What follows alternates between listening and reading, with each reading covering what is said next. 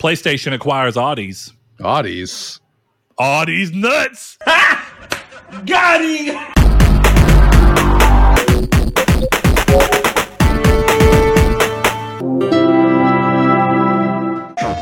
Hello and welcome to the low-hanging fruit. Hello and welcome to Triangle Squared, a PlayStation podcast. I'm your host, Brett Beck, and alongside me, as is always, is one Mr. Chris Figs. Chris, how you doing, buddy? Oh, just absolutely wonderful. How are you? I am doing all right. Work is still, I'm choosing not to talk about it. So, you know what, Chris? Instead, what we're going to do is we're going to talk about all the great games we've been playing. So if you're new to the podcast, first and foremost, welcome. We hope that you stick around. Today, we're going to be talking about the PlayStation Portable, a new PSP. We'll see about that. We're going to be talking about what you guys thought of Gamescom, getting a look back at what the community thought, some PS Plus rumors that are likely to be true, and more. But for the time being, we always start the show off in a time-honored tradition of seeing what each other have been playing so that we can hopefully give each other ideas of what's playing next, as well as maybe give you insight on some games that you may or may not like. But I always start by throwing it as a soft lob to my boy Chris. Chris, what you been playing, buddy? I've been playing a couple things. Let's see. Sea of Stars came out last night. I was actually very surprised by Sea of Stars coming out because it came out at midnight. Okay, yeah. And normally when games go on Plus, they don't usually get updated. I think it's till like 3:00 the next day. Sure, so I checked and I'm like, oh shit. So yeah, I started playing Sea of Stars. That's been really good. I'm still playing a little bit of Dying Light. I don't have a ton to say about Sea of Stars. I'm still in the intro. Like, I just got through the tutorial, I believe. Well, or I'm at the end of it. As a quick, while it's on my mind, I think a quick aside that's worth noting. Who knows how real it is? Who knows how true it is? The rumor mill turns and turns and churns and churns. Sometimes it's true, sometimes it's not. But with the fact that this is a PS Plus game that went live at midnight, I think that there's something interesting, and that might play into a rumor that came from Titus, however you want to say, a very popular leaker, has been around for some time. He said that PlayStation is working on a preload feature for PS Plus games. And it seems like the only reason that you would do that is not really for the classics or games that are getting added later, even though it could work for that. And just say, hey, the day that they hit the service, you'll be able to play them because you have them installed. I think it's more for day and date releases like Sea of Stars. Yeah, I could see that. That would make a lot of sense. I hadn't seen that rumor, but that would be cool because it is weird sometimes where you're like, oh, I'm looking forward to the PS Plus games, and then they don't come out until 3 the next day, which is a very like first world problem of me just being like, oh, I'm interested in this game. Like Twisted Metal or Legend of Dragoon was actually the last one where I was like, I've never played Legend of Dragoon. I'm going to play it on PS Plus. So I was kind of refreshing, ready to get it downloaded, and it didn't come out till like 3:00. But yeah. Well, and then you still fight. Here's the problem with that, though. If the licenses renew and hit your account at 3:00, downloading it ahead of time is helpful, but ultimately it doesn't help enough. No. But they may be changing it to where they update all that at a specific time. One thing I thought was interesting, and I don't know how true it is, so I'm going to say it off of the fact that I don't see any reason why Rude Days 93, one of our longtime listeners and patrons, would lie. He's one of our listeners that is also very Xbox heavy. You know, he listens to the podcast and plays PlayStation, but he's more of an Xbox gamer. And he said that Xbox has a feature to where you can preload games even if it's a physical purchase that you're making. So you can go to the store page and tell Xbox that, hey, I know that I've got Starfield coming on disc, but I want to go ahead and preload it, and then my disc will just be whenever I put it in, it'll be your license check. And if so, which seems completely reasonable, that's an incredible feature. And it really, I talk about, I don't use preload currently because I never basically pre-order digital games. I did it once with The Last of Us for you, and you've still not even played it. So to that end, I don't do that. I buy the game when I'm ready to download it and play it for the most part. So I don't see the benefit in preload. Plus, I can hardly ever play a game at midnight as soon as it comes out. Like that just is not the reality of my world anymore, unfortunately. So I don't worry about it. I just play it whenever I'm ready. But if you wanted to do physical for like collector's editions and stuff, that's just becomes a lot more difficult. Yeah. I mean, I do preload a lot. It's funny because I was almost messaging you because we obviously do play games that we both buy. And because I'm planning on pre-ordering just a bunch of shit and then just not buying anything for a while. So but I like the preload because I do work at different schedules. So sometimes I get home late and I'm ready. I'm able to play it at midnight. But honestly, for me, it's just I only pre-order stuff on PSN I know I'm going to play. Like, I know I'm going to play Baldur's Gate, so I'm just going to pay for it now. And then, oh, look, something popped up that I can play, you know? So I use it because it's like, okay, I've preloaded it. It's been installed for 4 days. The minute I wake up, I can play it. Instead of the minute I wake up, I buy it. And then now I've got to wait. Baldur's Gate's 120 gigs. Now I got to wait 3 hours for it to download. So for me, the benefit of preloading is once it's available, I'm in. And we've talked about it on the show. Both of us are kind of the same way. We're like, I don't really give a shit about reviews. If I'm interested in something and I want to play it, I'll play it. We gave you, the audience, an episode on Callisto Protocol. So you know that we tend to just buy things sight unseen and just play what we want to play. So yeah. That's I think the benefit of preloading.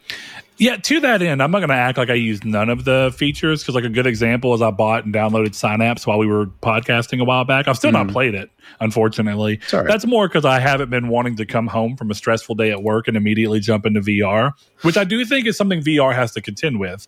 Your mood has to be at a certain level, and I usually don't have that problem. I really am a very easy to separate work and home life, and I'm still doing that. Like, I don't continue to think about work whenever I'm done. It's just the stress itself, the mood changing aspects of the stress are getting to me more.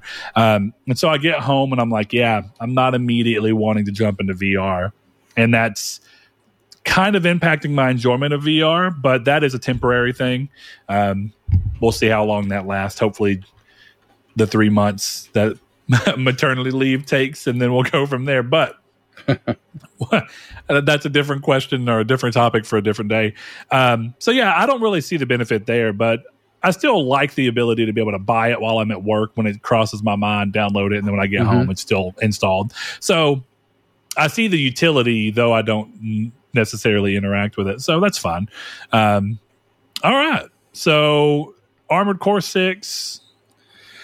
Yeah, I broke on Armored Core 6. And I'm glad I broke on Armored Core 6, but that game is hard. And I came very close to getting filtered from Armored Core 6. I'm not going to lie to you. So what do you mean filtered? So I had this goddamn conversation with Blake. Are you guys more boomer than me? Is like being single and not a father, like, let me continue being a millennial and I like pick up on the new slang? Is that what it is? I'm going to assume, but instead of you telling me, first of all, I'll tell you this much. No, I don't keep up with most of the new lingo. I recently was able to tell through context clues what Riz apparently means. What does Riz mean? Now I need to know what you think it means, just to be sure. It's basically like, do you have like, for lack of a better word at this particular moment, like, do you have je ne sais quoi? You got game, like, right? Can you spit? Yeah. Can you go pick up a girl or a guy or whoever? And that's because one of the younger people that works in our warehouse, I was out doing something, and we have an intern who's quite younger, and we have a new employee who's very young. And so we were messing with him and saying, like, this is your chance to get a girlfriend finally. And we were like, and so Jacob comes up and he's like, but Brennan doesn't have Riz. And I'm like, I never heard that word in my life. But in that moment, I knew exactly what it meant. So, all right. I've been calling him the Rizzler. The Rizzler. Telling him, yeah, he says that he doesn't, he says he can't have game because he has a touch of the tism, That's what he says. A touch of the tism. Yeah, and so I told him, you got to lean into it, right? You gotta have fun with it. You got to go up to girls that you have a slight interest in and be like, "How do you feel about guys on the spectrum?" I was like, that's funny. you're not saying exactly what spectrum it is, so you're leaving it up to them to figure out what spectrum you mean. I was like, that sounds fun. I think that you could probably get a few girls with that, or at least get something out of it. I was like, get it. So you can't build your Riz, if we're going to call it that, without having. You gotta try and fail. That's life, right? You gotta try and fail and try, and eventually you'll succeed to some degree. So we've been having fun there. But I'm going to assume filtered means that the game itself, in the instance that you're using it, that the game's difficulty level is naturally filtering you out of being a person who's able to play it. Correct. Okay. Ding, ding, ding, ding, ding, ding, ding, ding. Good there we job. go. Context clues, man. I'm telling you, having a mother that's real into writing and being an English major and shit like that is where you have you pick up on that stuff. Context clues are a son of a bitch, aren't they? Goddamn. But yeah, no, it's really fun. I've been having a very good time with it, but it is a very, very difficult game.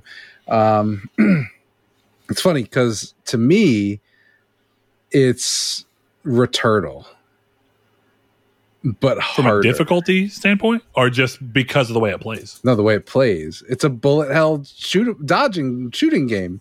It's the same. It's different, but it's the same type of game. The way I've been playing it, where it's like just dodge all the bullets, shoot the boss while dodging all the bullets. That sounds like the same game to me. So Armored Core is a better Returnal. Now, is it better simply because once you beat the boss, it's beat forever? Maybe. I just didn't click with Returnal, really. I clicked with Returnal up until that 3-hour run where I got to the end of the second world and was so meticulous and doing all the great things as a puppers. And then got to the point where I died and then had to go all the way back. And I thought to myself, I don't care enough. I always talk about how, like, in a game like Hades, I could die at the end of a run, but it runs 45 minutes, 50 minutes, an hour if you're really far and you're right at the end. And so dying there sucks. It does. Yeah. But that dopamine kick of, like, one more run kicks in, and then you one more run yourself into playing it till 3 a.m. I did that with Dead Cells. I would never in a million years one more run Returnal. That's the problem with Returnal is that roguelites you're supposed to continue to play, and you're supposed to get like 7 iterations in a single play session so that you learn and you get better and better and better as you have quick iteration. And then you have a game like Returnal come out, and anytime I died after the first day, I did like 3 runs in a row in the first day. Anytime I died after that, I'm like, I'm done with this game for the day, and I will play it again some other time. And that doesn't encourage you to get better, you know? Yeah, I think for Armored Core specifically, it said it's mission based. So I did a mission today that took me 1:17. But, you know, and I did a mission, the last boss fight of Chapter 1, that took me 2 full play sessions. And the only time I beat it, it was funny because it's typical FromSoft where I was struggling for like, I would say I was on this boss for maybe 3 hours. And then I gave up, turned it off, went to bed, went to work, came back the next day, sat down, played Armored Core, and beat it on the first try. So it was very FromSoft in that way. Yeah. You know, I didn't realize it was mission-based, though that makes total sense. But what a sentence. A mission-based game in 2023. I love it. God, I know. It's awesome. Like, I'm all for it. And like you die and there's checkpoints. You don't have to play the whole goddamn mission again. It's really nice. Like, it's very hard, but the game tells you, like, you have to adapt your AC to the situation. If you keep just hitting the boss with like the basic weapons, you're gonna lose. And that was, I think, the thing I saw today. Not as much with that first boss, because I just wasn't as good, and until I got into my groove, I wasn't gonna beat it. But the boss I beat today, I realized, okay, I'm not doing enough damage with my minigun and my sword, so I switched to 2 rocket launchers, and I just smoked it. Like, it was over. You know, so that's the thing with it. And what's really cool is you can buy all your AC parts, but you can sell them back for the exact same price you bought it for. So that's nice. There's no... It's like free respec. Yeah, that's exactly what it is. And there's no barrier to entry for trying again. And that's, I think, the big thing I was learning with that first boss is like, I was getting filtered because I wasn't willing to try something else because I didn't want to play the whole mission over. Because that was part of the problem, is that boss is at the end of an entire mission. It's a longer mission, relative terms. So sure, I was like, I'm not doing that whole thing over. So I just kept doing the boss over and over again and over and over again. And then I'm on Discord, like with Blake, like, all right, this is my build. And he's sending me his build. And then, of course, I was stuck on it for an entire day longer than he was. And I'm like, this motherfucker, he started it after me, beat it before me. And I'm like, okay, good for you, you piece of shit. But it's just awesome. And then once I overcame that, obviously I'm into the next chapters and I'm doing some of the cool stuff, like doing the arena and just you fight like I guess it would be PvP, but it's against the AI. And I'm sure it just keeps getting harder as you go on. And even there, it's like respec. And one of the cool things with the difficulty is you don't even have to go back to the menu to respec your AC. Like, it's like you die and it goes restart checkpoint, restart mission, armory. And so then you can reset yourself and then go right back in just to that fight. So there were some times when I was just trying to beat that mission. And I was like, okay, I know I can get through the beginning with this, and then I'll die to the boss, and then I'll change to the boss weapons. So that was stuff you could do. But yeah, I'm really glad I broke and pick it up. But it really, now I'm starting to fear for the rest of the year, man. There's so much stuff I want to play, and I wasn't expecting to get into Armored Core. Yeah, so it's like it's throwing off your expected trajectory for the year, game-wise. Yeah, it was supposed to be Sea of Stars, Baldur's Gate, a little red Starfield on the side, and then Alan Wake, Call of Duty. Like, that was supposed to be the year. And now there's no Spider-Man anywhere in there? Oh, yeah. See, I forgot about fucking Spider-Man. Well, that's because I mean this as the positive and negative that it is. There are too many good to great games coming out this year. Mm-hmm. And that's a great problem to have, but it's still a problem, if that makes sense. Like, it is. Well, and that's the thing is, I think it's like you're fighting for time constantly, right? Yeah.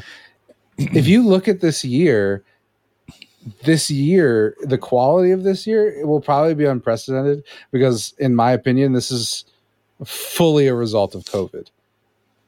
I would be willing to bet something like Immortals of Avium without COVID and without some of the labor things that changed for the better or for worse, depending on your perspective. That's probably a 2022, maybe late 21 game, depending on when they started working on that. But I'm sure the dev cycle, people stopped working for a while during COVID. COVID made it a lot harder while we were looking at how remote works. So I feel like the glut of punishment in a way of this year is all because of COVID. Like, Spider-Man would have been out. I would be willing to bet Spider-Man was out last year without COVID. That was definitely hard to say, though. It's really hard to say with Insomniac's actual release schedule, though. Sure, like they are already 3 exclusives deep into a system that most of PlayStation's actual studios haven't put a single game on. Well, you have to wonder if you look at just PlayStation's lineup, right? Early COVID, God of War Ragnarok is a 2021. Is a launch title, right? It was a launch. It was a 21, right? So then, if you think about the lineup, yeah, it was 21. Yeah, or actually, sorry, Ragnarok was last year, so 22. No, but they announced for 21, right? On PS4. Yes, yeah. They did. So if you think about the trajectory of that, Spider-Man, you could probably push that at least a year back, maybe 2, right? Just thinking, okay, if their plan was God of War Spider-Man or God of War Horizon Spider-Man, flip that however which way, I can't remember off the top of my head. You have to think that everything that we were supposed to get at the beginning of the PS5 and the Xbox generation was pushed 2 to 3 years along with the rest of the industry. So 2023 is us catching up on what we would have had. And now we're going to be looking forward to stuff that we'd already be talking about, right? Like, you almost wonder, would we have seen Fair Games gameplay at this point? Would Fair Games exist because would Haven be working on this cloud technology if we weren't trying to solve work from home solutions? It's really interesting thought exercise. I think COVID's impact on all industries is something that won't really be understood until 10 years out, where someone can go back and do a deep dive and look at how things changed, what was for the better, what was for the worse, and all those things. For all the stuff I don't love about Jason Schreier and his weak constitution, this seems like the perfect thing for Jason Schreier to write a book about in 8 years. Oh, I'd love it, because it's almost to a very because he writes, he's a well written person when it comes, like both of his first books book is great. I haven't read a second one yet. Yeah. But it's almost akin to like the Dark Ages, right? Where if you believe the history, right, we didn't advance for like 500 years, right? Nothing came out of that time. And it's almost like games in a very small microcosm is like everything got pushed back so long that we didn't advance. And you almost wonder if even the console cycle might last a little longer because, Fair Games wasn't ready and Concord wasn't ready and Elder Scrolls is even farther away because you got to think like people are like, PlayStation's been really quiet. They haven't had shit to say. Without COVID, I'm sure, me and you were talking about what Fair Games looks like already. And Concord's almost here. And we're hearing Ghost of Tsushima 2 leaks and The Last of Us 3 because all of this stuff was delayed. And it's interesting just thinking about where time went.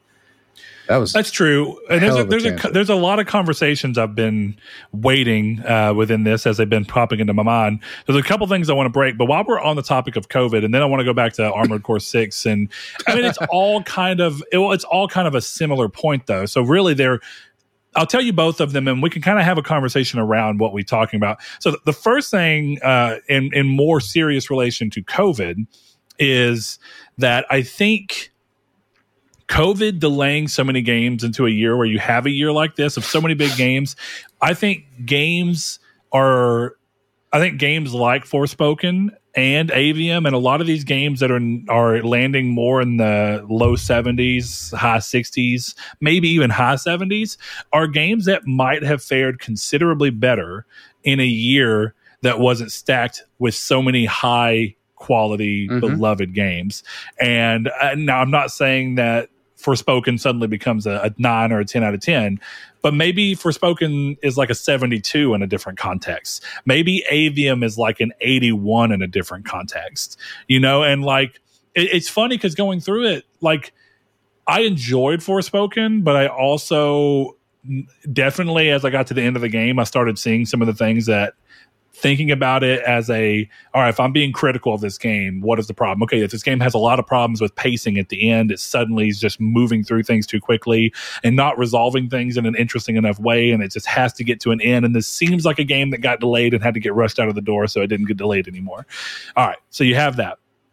But when I'm playing Avium right now, it's like I don't understand the scores, but I also don't understand because, like, I read a lot of the reviews and watched some reviews from people, and everything about the review, I'm like, I don't see how the review matches the score. It seems like the review strictly comes down to, well, I should say, it doesn't match a score in a vacuum. Like when I'm reading the review and I'm looking, I'm like, no. But then I think, okay, in a year with Zelda and a year with Resident Evil 4 remake and Dead Space remake and all these big high, Baldur's Gate 3, and we're looking at all these different things and games pushing the genres forward or the industry forward and making big changes. And then you look at a game like Avium and I'm like, yeah, Avium's a lot safer of a bet in many ways. And so is that being looked at in a weird way in partial context of that? Because I don't see anything inherently wrong with Avium. Now, that doesn't mean it deserves to be a 10 out of 10, but there's nothing that I'm seeing that justifies. It's like a 71 right now. And so it's that context where you're like, it's got to just be because of how much other stuff it's batting against right now. And this is honestly, I think it may have even fared better if it released when it was originally supposed to. Yeah. Well, like it's crazy how right now a month can completely change the outlook of the games industry because something can land in a single month and make people go, now this is what gaming can be. Like people are talking, Avium comes out right when people are hyped on Starfield and how big it is and all these things. And then you have a game that's the antithesis of that. Well, I mean, even just to that point, If Fallout 4 releases before The Witcher 3, Fallout 4 gets 10s. 100%. And you know what's funny is like I know you love Fallout 4, but I have long said Fallout 4 got hit from a review standpoint, and even to some degree from a fan expectation standpoint, though it still clearly sold many millions of copies. Say that but 5 times fast. Yeah, I think that game very much was hit by the expectation change that came off the back of The Witcher. Yeah. And now that you've played The Witcher, I think that you can kind of put yourself in the perspective of someone who played The Witcher and then later that year played Fallout 4. And even if you think they're both great, I think you can see how one does impact your view of the other. Regardless of whether you think they're both good, you come off of one and you're looking going, wow, yeah, this is different. I think the problem with that for me, and I'll tell you right now, The Witcher 3 is heads and shoulders better than Fallout 4. Yeah, I agree. Imagine me saying that 2 years ago. I wasn't going to say that. Head and shoulders above Fallout 4. But it's in the same genre, but it's a completely different game. 100%. Fallout 4 is not open world in the same way Ghost Recon Wildlands is open world, right? So The Witcher 3 and Fallout 4 are not open world in the same way. You're right. And the ironic thing about it is Witcher 3 is the better game, but Fallout 4 has the more immersive world. In my opinion, but you feel, look, this is me and I haven't played Fallout 4 since I got the platinum when it came out.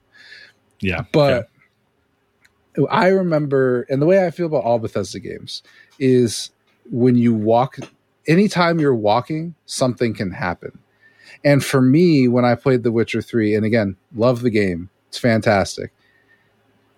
When you go through that world, for the most part, it felt like I'm going through this world because I need to get to the next quest marker. And you were never going to get like, oh no, I've just passed this building and there's a super mutant fight here. And now I'm in the middle of combat and I can't do anything. I just played The Witcher. That does not happen. Unless it's about to give you another quest. I think it's just, you're right. It's the way the game chooses to frame all of its content. Like you'll get stuff like that, but it's all going to be looked at like, okay, well, this is a hunt.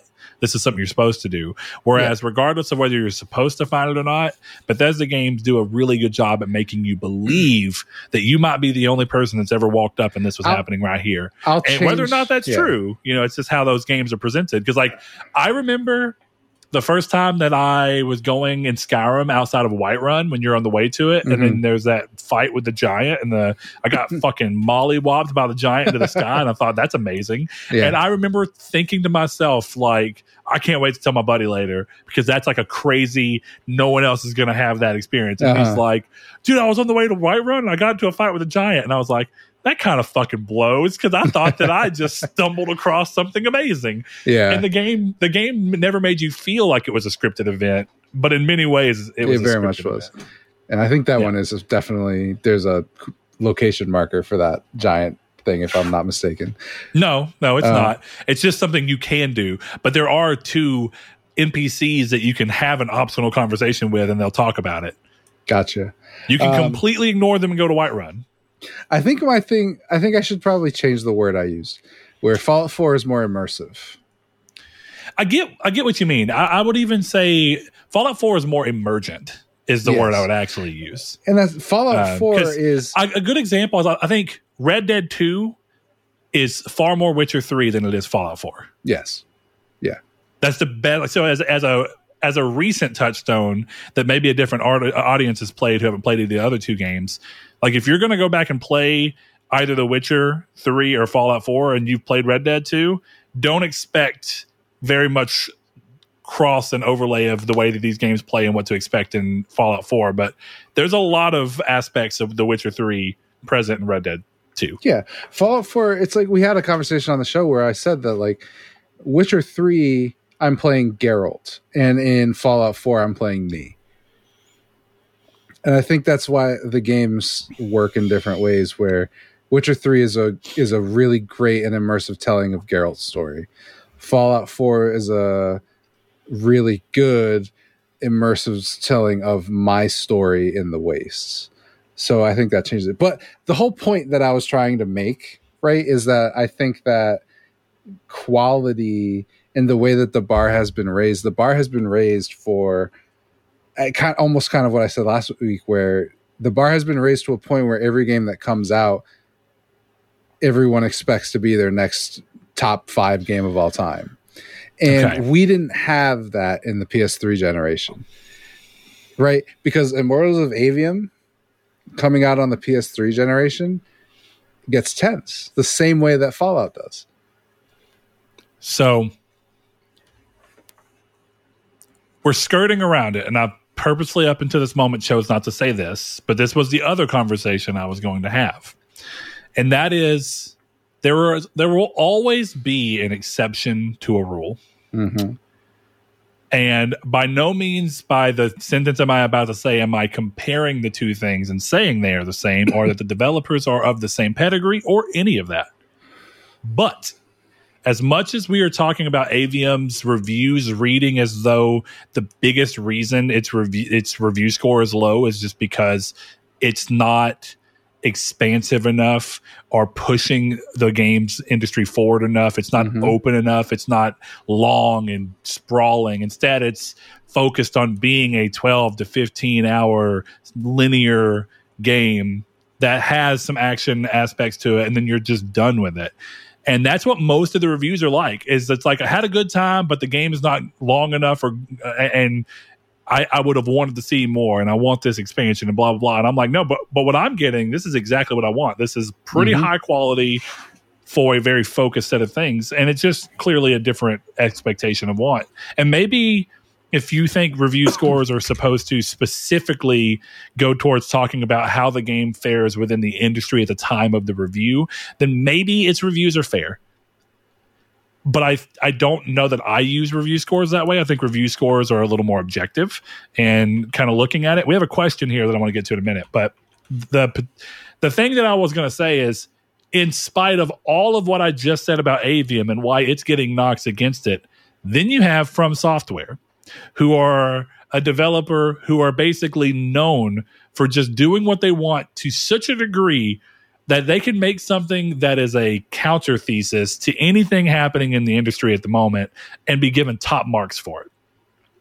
And I say that because Chris is talking about Armored Core 6, a game that visually looks great, but it also kind of just looks like a PS4 game.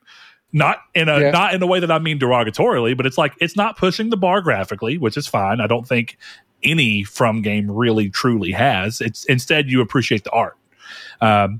And it's choosing to eschew modern game design entirely. It's going mission-based. It's hard as shit and chooses not to really have much in the way of accessibility options. Instead, it's just like you can either play the game or you can't. And and it's actually they're getting glowing reviews and being raised up and exalted as a result of it. So I only say that because it is weird that in one hand we're talking about Avium, a game that I think in a different time and a different place fares a lot better, versus a game that feels decidedly like a PS3 game in terms of structure and design and all these different things. And that is because Armored Core 6 is a great game, but I also think it's because, as much as I love From Software and think they've earned this, you are dealing with the fact that From Software have proven themselves so many times. It's like no one questions them anymore. I certainly don't.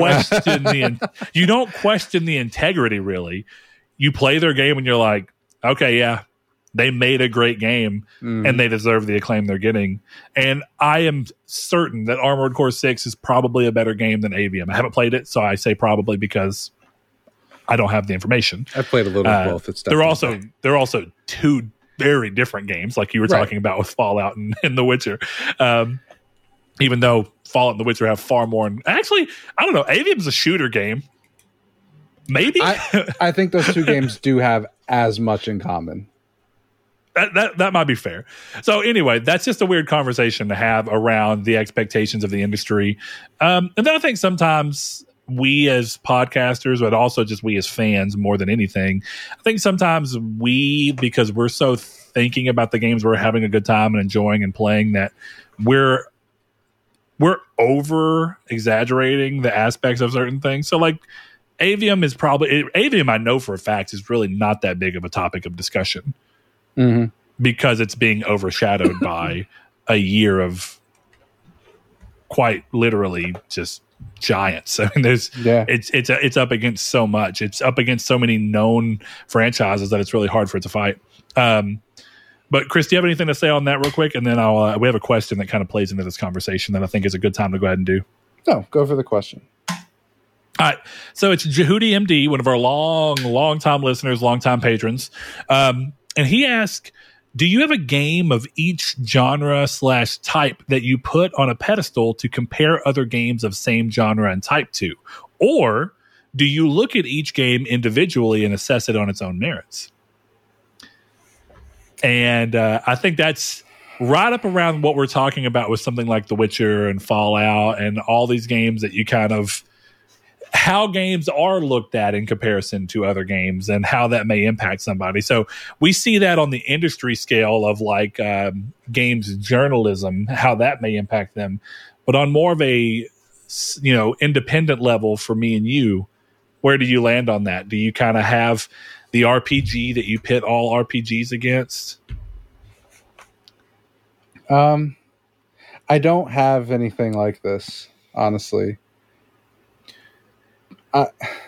Because for me, a game's either very much hit or games either very much don't. And sure. I would have told you that I was a WRPG guy, but I don't think I'm there anymore. And if you had asked me during when I was playing Persona 5, I would have told you that I love JRPGs, and I've never played another JRPG past the first hour, right? Right now, I love mech games. I've never played another mech game. I've never played another Armored Core game. So for me, it's just if the game is good. Kind of like Crusaders King. I rarely talk about Crusader Kings on this show, but every once in a while I throw that game on, and it's like 18 hours of my week is playing Crusader Kings, and I don't know how to play Crusaders Kings, which says a lot about how much fun the game is.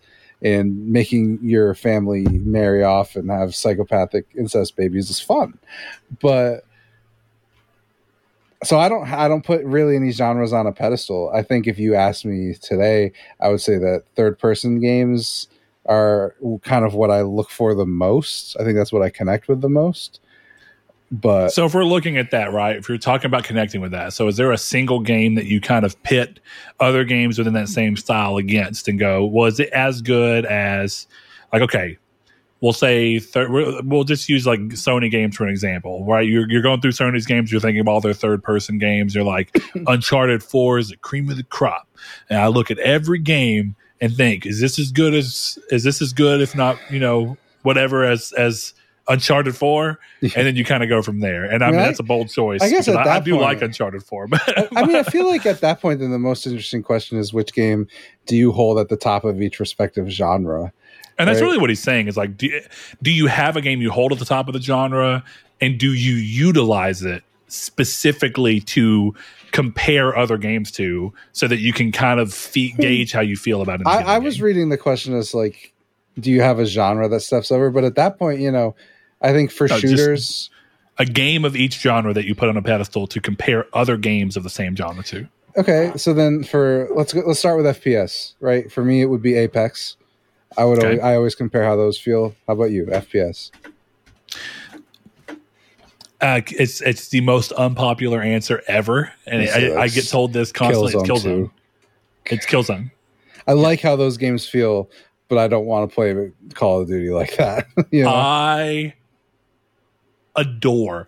But here's the thing. I am willing to say that there is a completely reasonable chance that if that became the prevalent feel of shooter games, that I might get tired of it. Yeah, it works I for don't Killzone. know.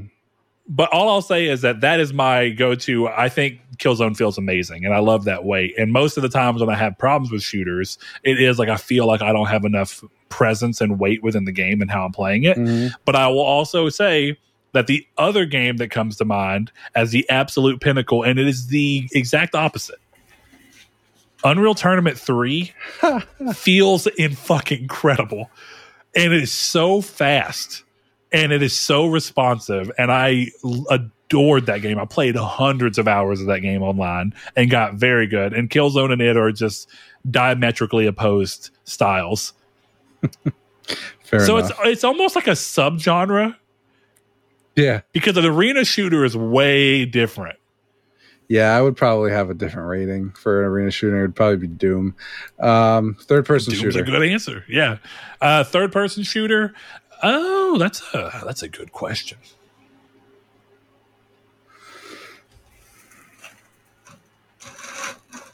Are you ready? It's gonna blow someone's mind. I'm gonna bet it's gonna be. We're gonna have the same answer. Is it Days Gone? No, actually, now I might actually blow someone's mind. Days Gone's a great answer. Days Gone's a really good. Though, I mean, do you consider that to be a third person shooter, or do you think the fact that game's kind of open world? Do you think it pushes too broad? I think it's an open world third person shooter, so I would give it to you. Okay, all right, yeah. Mm-hmm. The Last of Us. So what's 2. yours? Oh, dude, The Last of Us 2 is a close second. The Last of Us 2. The Last of Us 2 feels. You know what's funny? Do you notice how the thing that we're talking about on each of these is how it feels? Exactly. That's what I feel like that's about to shift when you change genres, though, if I'm being honest. All right. Well, okay, look, within their own genres, third-person shooter, Yeah. do you think feel is the most important aspect? I think feel is the most important aspect of any game. I think that you might eat those words when we start talking about RPGs, if I'm being honest. Okay. Fallout 3 is one of the best RPGs ever, and I will say that right now. Mm-hmm. And so is New Vegas. I think I like New Vegas more. Both of those games feel like absolute ass to play. They are terrible. I don't agree with you. I think that those games feel like shit. I I'm love the way sorry. Fallout 3 plays. Morrowind is one of my favorite RPGs of all time. It has one of the most interesting worlds, and it forces you to interact with the world. I said this on Discord today. It forces you to interact with the world to learn anything. You have to. The game doesn't tell you shit. They're like, well, this guy's in this cave, and you got to go fucking run around and figure out where that cave's at. Yeah. You are not going to get a quest marker or anything. And I love that game. That game has one of the worst combat systems I've ever experienced in a game. It feels terrible. It feels great when you're just running around. The moment that you have to interact with something in a combative nature, ugh. Have you played Morrowind? I have it on Xbox. I have not played it. Talking about For the record, feel. I bought an Xbox after I bought Jet Set on the show, and I have never told anyone, but I have an Xbox with like 5 games. I just bought Xenosaga. I didn't do it on purpose. So Xenosaga is in the collection. That'll come through. And it was because I put a bid in and forgot. And then 5 months later, or 5 days later, I got a notification. It was like, you won. Congrats on getting Xenosaga. Got it for $20, so it's great. But Man, that's not a bad price at all. no, But it's funny. You talk about feel. This is both third-person versions of games you don't have to play in third person. Well, actually, Fable you do. Fable 2. One of my biggest complaints for both Fable 2 and Oblivion is that when you, in third person in Oblivion, and this is true of Fallout 3 and New Vegas, it feels like dog shit, and it looks terrible. You're just like slipping over the ground while you're running. It's like your guy's just like disconnected from the world. He's like spinning around, and it's awful.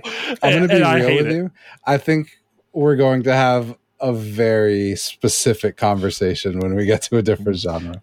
Clearly, we're about to. So we're out of third-person shooters. We know where we are. The Last of Us 2 is a very strong second for me. That game is, in many ways, it's as good as Days Gone in terms of feel. The reason that Days Gone goes up a little bit higher for me is that the open world aspect of Days Gone actually does add something to the freedom of choosing how to handle a fight.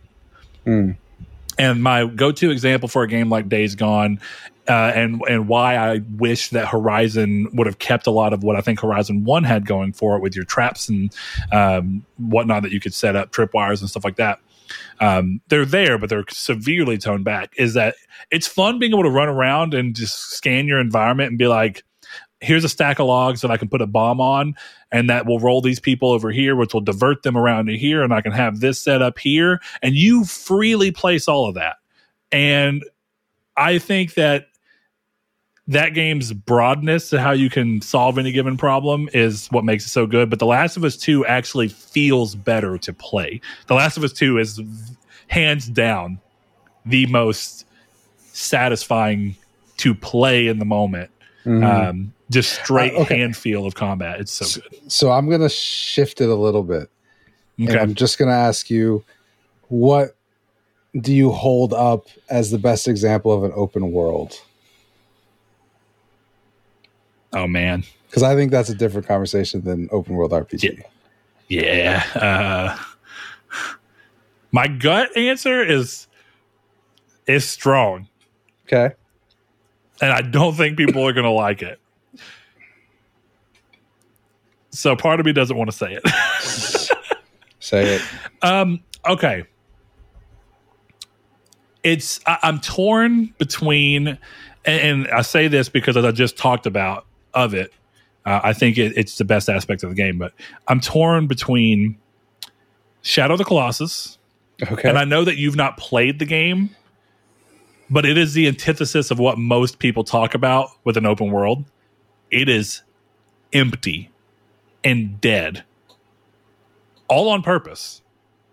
It is the point of the game. It's environmental storytelling. It's setting set pieces with the monsters being the only things you're fighting in these dead lands. But I think the open world feels like every part of the world has so much purpose because every section of the world can be freely explored, and there are things to find and ways to improve your character and all these different things. And they're basically all just giant arenas for you to fight within. And it's like, I just feel like that design works really well. The other that I go towards is specifically Morrowind. And I know that sounds like I may be talking about an RPG, but I actually think that game feels humongous because of the way it forces you to play it. And it all comes down to smart design. That game is not very big. It doesn't have a huge map at all. But fast traveling is specifically relegated to these things called silt striders, which are giant fleas, basically, that you get on the back of and ride between. And you really can't travel anywhere, if I recall correctly, until you found it and get on a silt strider and then can go to each place. And I think it has the most interesting world.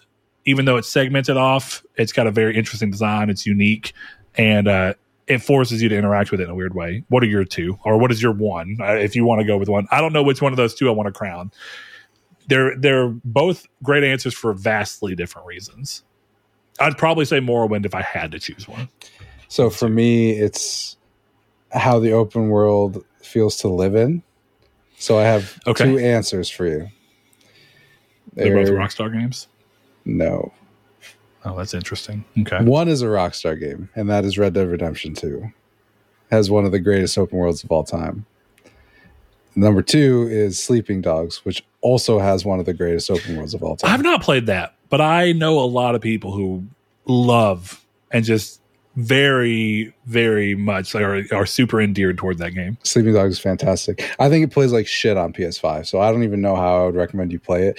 But so it's funny, when the PS5 came out, I was working on the Platinum on PS4, and I was close. I had most of the collectibles. I was halfway through the game, and it ran so bad on PS5 that I've never played it again. Do you think maybe they fixed it by now? No, I've tried. It runs like crap. So it runs at like 15 FPS. It's impossible to play. What about that game's open world that makes it so good to you? It's and interesting. I say that because I haven't played it at all, right? It's just so interesting. It feels we both know Red Dead 2. Yeah, we do. And I want to talk about it in a second. But what is it about Sleeping Dogs? You say it's interesting. I mean, in what is it just? Well, it's a setting we don't see. You feel like there's a mystery around every corner, something that you want to see around. Every Rockstar game is New York, or it's the USA. Most games are fake fantasy land somewhere in America. Okay, right. For the most part, that's the case, and I think what makes Sleeping Dogs so interesting is it's set in Japan. Okay, and so it's a different environment. The driving's different, That's probably why people like Shenmue so much. Yeah. Yep. So those are the two I would say. Okay. So Red Dead, and I think it's a great answer, and I even understand it. But I'll tell you the thing that takes points away from it for me, and why a game like Shadow of the Colossus gets points.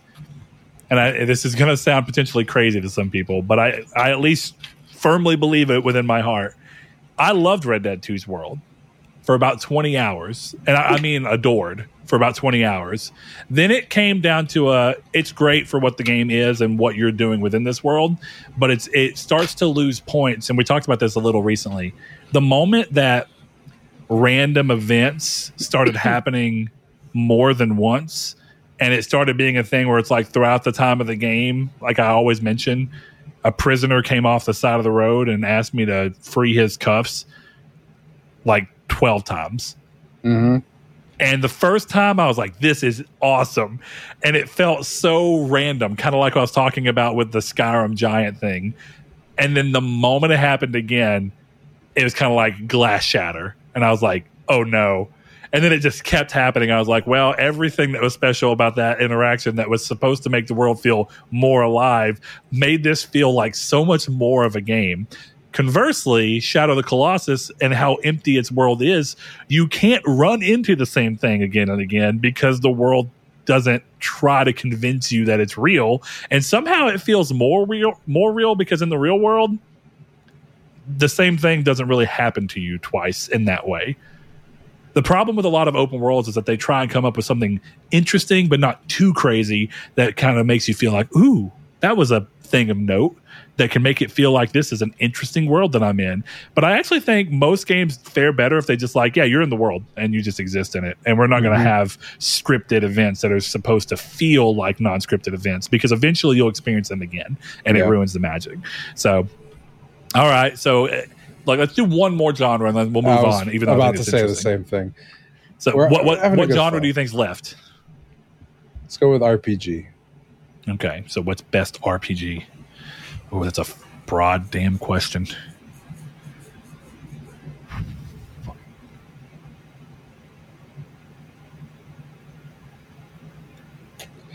I think my answer is going to be pretty funny. And that's because I have 3 answers, and 2 of them we've already talked about. So my answers would be Baldur's Gate 3, Fallout 4, and The Witcher 3. The Witcher 3 is up there. It's probably actually my answer. It's such a great game. But a big part of me wants to shout out Fable 1. Something about Fable 1 just really understands how to ride that balance between being an RPG and letting me do the things I want to do while feeling natural and like I'm progressing through them, while also not being so open-ended that it becomes paralyzing. And that may not be a bad thing. It's just I'm a little worried about that with Baldur's Gate 3. Don't be. We'll be fine. It's what it feels like, even though I don't think that's actually the problem, because we talked about there is an end. It's something that's been programmed. But something about Fable, even to this day, about being able to play that game and have your actions subtly, slowly over time change your character in one direction or the other, feels like the epitome of role-playing. And I know that seems so dated by a lot of people's things now, but I think the difference is that it was based off of every action that you took and not like the Mass Effect or Infamous hyper scope down version of it, where it's like, we're just going to make you make a decision that is clearly coded in a color that lets you know it's good or bad. Instead, you just got more evil if you went around people and like burping and farting and like killing people. It was more like your interactions in the world instead of your interactions within a posed question impact your feeling. And that feels like an RPG to me. Kind of like you're talking about with Fallout 4 when you run across a group of things and you're like, the game is not telling me that this is one more thing on my list that I'm supposed to do. This is something I can choose to do and interact with, and that makes it feel more emergent. And being able to run up on a person in Fable and just be like, this person seems cool. I'm gonna like laugh and make jokes with them. Or this person is kind of annoying me. I'm gonna fart and laugh and point at them. It seems dumb, but it's very fun. I like that game a lot. So, all right. Well, there you go, Jehudi. Hopefully that gives you some kind of answer. But you know what? Let's go ahead. We have gone so far past. We have a quick communities take, so let's jump into it. the community's take, if you're new to the show, is where we ask you guys at the end of the episode something from within the episode or just something that's on our minds that's in relation to gaming, so that you guys can give us feedback. You can push back on some of our opinions that you may not have agreed with. You can offer us a different view of perspective, or you can tell us if you agreed with us, and if so, why. And the one last week was very simple. What'd you think of Gamescom's opening night live? So ONL, as some people called it, showcase. Any highlights, any low points? I have 4 answers. We got more, but I didn't just want to let the whole thing be negativity towards opening night live. So apparently people who listen to us didn't really think it was all that great. So there's that. For our patrons who go over to patreon.com/Nartech and give as little as $1 per month, we always give them preferred reading where possible, but we like to also throw in ones that are not. These are all patron answers. The first one comes from Jehudi MD, who we talked about just a minute ago. He says, didn't really have any interest in watching Gamescom. Never had, actually. Not to be on the negative side of things, but were there ever any big announcements that have happened in the past to make Gamescom really feel worth watching or keeping an eye on? I don't think there has been. Back when they used to do Paris Games Week, there was a few big announcements that happened there, like Detroit Become Human, if I remember, was announced there. And I think Ghost of Tsushima was announced there one year as well. I don't think there's ever been an actual Gamescom opening night live scoop. But yeah, even this one was mostly like, hey, here's more gameplay of stuff you've seen before. Though, I don't know if we talked about it last week. I watched more Crimson Desert, and phenomenal looking game. Can't wait. Are you talking about the MMO? No. It's a single player open world RPG. Oh, you're right, but it's from the MMO people. Yeah, it's from them. Made Black Desert. Yeah, it's from Black Desert. Yeah, but that game does look cool. Yeah. I forgot, but they also showed Black Desert off, didn't they, during that? Did they show I'm not sure. I don't think so. I can't remember. I think the naming is what gets me. Crimson Desert and Black Desert are so similar. Josh Ayers, another patron, he says, I wasn't a fan. Glad I didn't watch live and was able to skip through it. Short, simple, to the point. We have Velvet Thunder as our last of the more negatively tinged ones. He says, mostly a snooze fest, but Keighley set appropriate expectations beforehand, so I can't be mad. The Sonic Frontiers DLC teaser and Little Nightmares 3 were highlights for sure. Low point was Zack Snyder making me want to rip my own face off in embarrassment. I feel like you have grievances with Zack Snyder. I don't think it was that bad. It definitely felt odd, and you could tell in the moment, but yeah, there you have it. I think if they would have actually had something to show for the game, it would have felt more purposeful than it actually did, but that's okay. And the last one we have here that's a little bit more on the positive side is from a One-Armed Wolf, another one of our patrons. He says, hands down, the best thing shown was Rebel Moon. So it's the exact opposite of Velvet. He says, in all seriousness, though, my top highlight would be Black Myth Wukong. Please be like Sekiro. After that would be Crimson Desert. Nightingale and the 2.0 Phantom Liberty update has me wanting to go back to Cyberpunk and give it a chance again. So yeah, a lot of the games that Chris and I kind of pointed out, I think Nightingale looks really good. It's like surprisingly good. And I know we've seen it before, but this is the first time where I'm really feeling like, okay, I might really like that. Crimson Desert is an interesting idea. Hopefully it's very good. And Black Myth, and of course, Cyberpunk are great releases there. So, hell yeah. Chris, are you going to go back and play Cyberpunk normally again, or are you going to just try and hop directly into Phantom Liberty? No, I'm probably going to go for the Platinum on PS5. My guy. There you go. Yeah. No auto pop on this one. Yeah, that's good. Oh, man. Yeah. So many games I want to play, dude. Fuck me. It's a rough times. Yeah, I'm aware. Trust me. I'm wanting to replay Sonic Frontiers somewhere in all of this. And as it leaves my mouth and as I've been thinking about it, I feel stupid for saying that because I have so much I've not played. I still haven't finished my Resident Evil 4 Platinum. I got some things to do. Are you ready for the other? The only upside to it is it's such an easy game to get through that it wouldn't even matter. But there's another game I want to replay yet again in the middle of all this shit going on. I have been wanting to play The Order so goddamn bad lately. Well, you might as well take 10 minutes out of your day and finish the game. Every part of me is like, I should not do it when I've not even played like half of the big games from this year. And then the other part of me is like, yeah, it's like a good 12, 10 hours, whatever. Like, I know what I'm doing, so probably 8. Mm-hmm. So it's funny because we're talking about that. You know what I really want to get in this year is I want to finish Alan Wake and play Control. Alan Wake's not that long. That's actually a good example of a game you should be able to get in and out of. It's like 15 hours max. Yeah, right. That one I'm more concerned about Control because I've never played Control. I've beaten Alan Control's Wake before. Like 25 to 30, and if you're going for platinum, maybe a little longer. And I got to do the DLC because that connects directly into Alan Wake 2. Yeah, I can't tell you about the DLC. But all right, guys, that was the community's take. If you want to be part of the next one, remember you can find us on the social media site formerly known as Twitter at Triangle SQRD. We're on Facebook in a group called Triangle Square PlayStation Podcast. And you can click down in the description below whether you're watching on video. And I know that is not actually been true for a couple of weeks. I'm working on it, I promise. Or you're listening on podcast services, then you can click down and get into the Discord and talk to us in our day-to-day lives, where a lot of our users have done that, and we love to hear from them. On the video side of things, I cannot figure. We've been having a lot of issues with Zencastr, which is what we use, and it seems to be partially corrupting the video files. So we're able to get an audio version out, but I have been having so many problems with the video. So I apologize for those of you who prefer to watch. We have not been able to deliver that. If you like to watch the show, please voice up. Let us know. I do keep doing it because we've been doing it for 300 episodes. You kind of feel like, why not?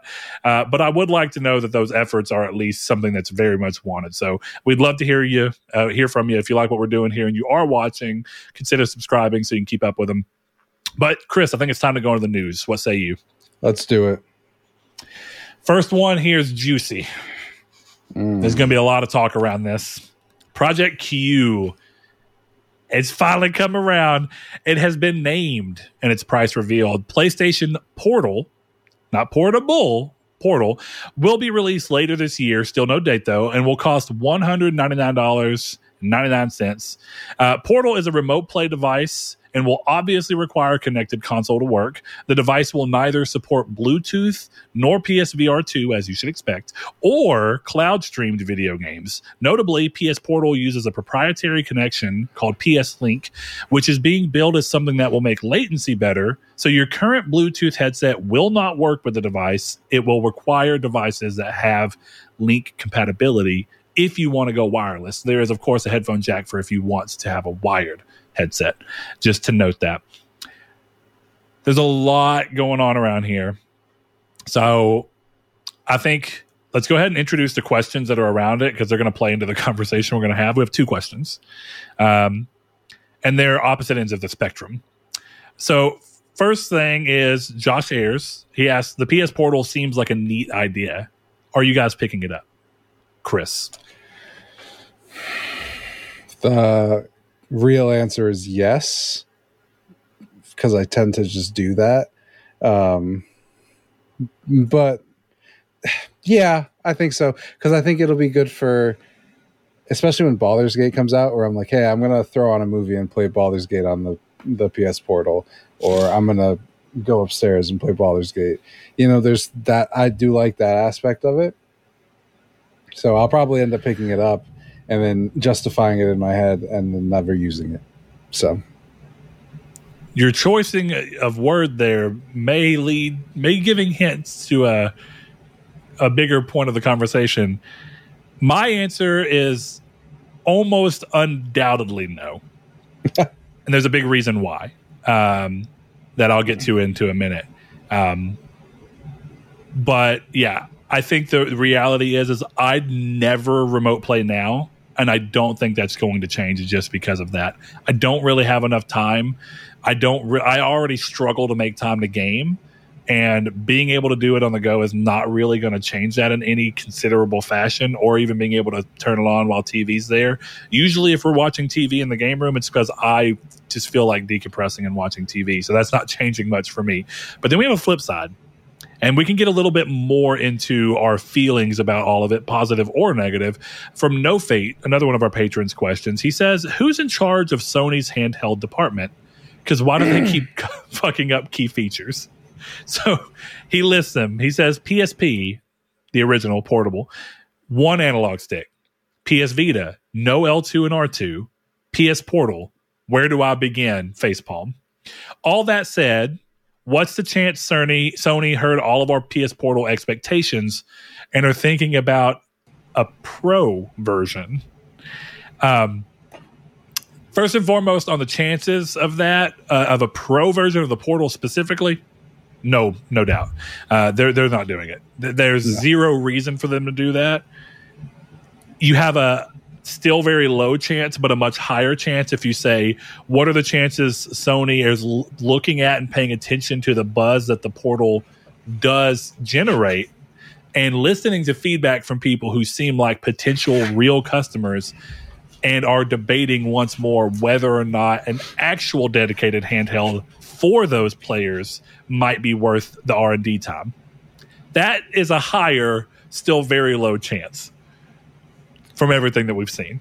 Yeah. I don't know. I don't think we're going to get a pro version of this. I hope, I've said it, and I'm not the only person in this industry who's ever said it, but a PS4 powered thing that goes in there, I'd be cool with, but it doesn't seem. So you're saying the pro version would essentially just be a dedicated handheld? That's what I would like, yeah, but I don't think it's going to happen. Where it's essentially a PS4 in the palm of your hands? Correct, yeah. So my first question there, because I've heard people say this a lot, and I think there's a lot of benefit from it. But at the same time, I hear a lot of people, as we've all said too, bemoan crossplay or cross-generational games. And you have to ask yourself, if Sony were to release a portable that was basically a portable PS4, they would feel the need to support it, and people would want it supported with new games to some degree. At what point do you think that a device like that would just end up being PlayStation Series S? And I mean that in the negative sense as much as the positive sense, because the positive sense of S is that it's very well priced and it's a good entry point. But it's something that if like Microsoft is wanting to support the S so that people feel like they can buy it and not feel like they're getting, you know, a lesser product outside of what they are already buying into, knowing it's lesser, like resolution and frame rate potentially. Instead, they want to make sure that you're not feeling lesser from the games and features that you have to use. And if Sony's doing this same thing, don't you think that comes with some expectation of PS5 games playing on it? But doesn't that mean all PS5 games have to essentially be made cross-gen? No, in perpetuity. Not if you market it correct. If they how would you market it? If they marketed a PS4, like a PS4 in your palm of your hand, as can play PS4 games, can play PS Plus Essential, or not PS Plus Essential, but PS Plus Premium games, which means, and by that I mean classic games. So you can play PS1, PS2, PSP, PS4, and then you can cloud stream PS5. That seems like a perfect solution to me. Okay, so while we're on the topic of cloud streaming PS5, what are your thoughts on the fact that the PS Portal cannot cloud stream PS5, at least at launch? That doesn't make any fucking sense. That's my thing. I've seen some people go, well, it'll keep you away from wanting to buy the PlayStation 5. And that may be true. There might be people who buy that in lieu of a PS5, but that's a very small market, first and foremost. This is already a niche product, and it would still be a niche product with cloud streaming capabilities.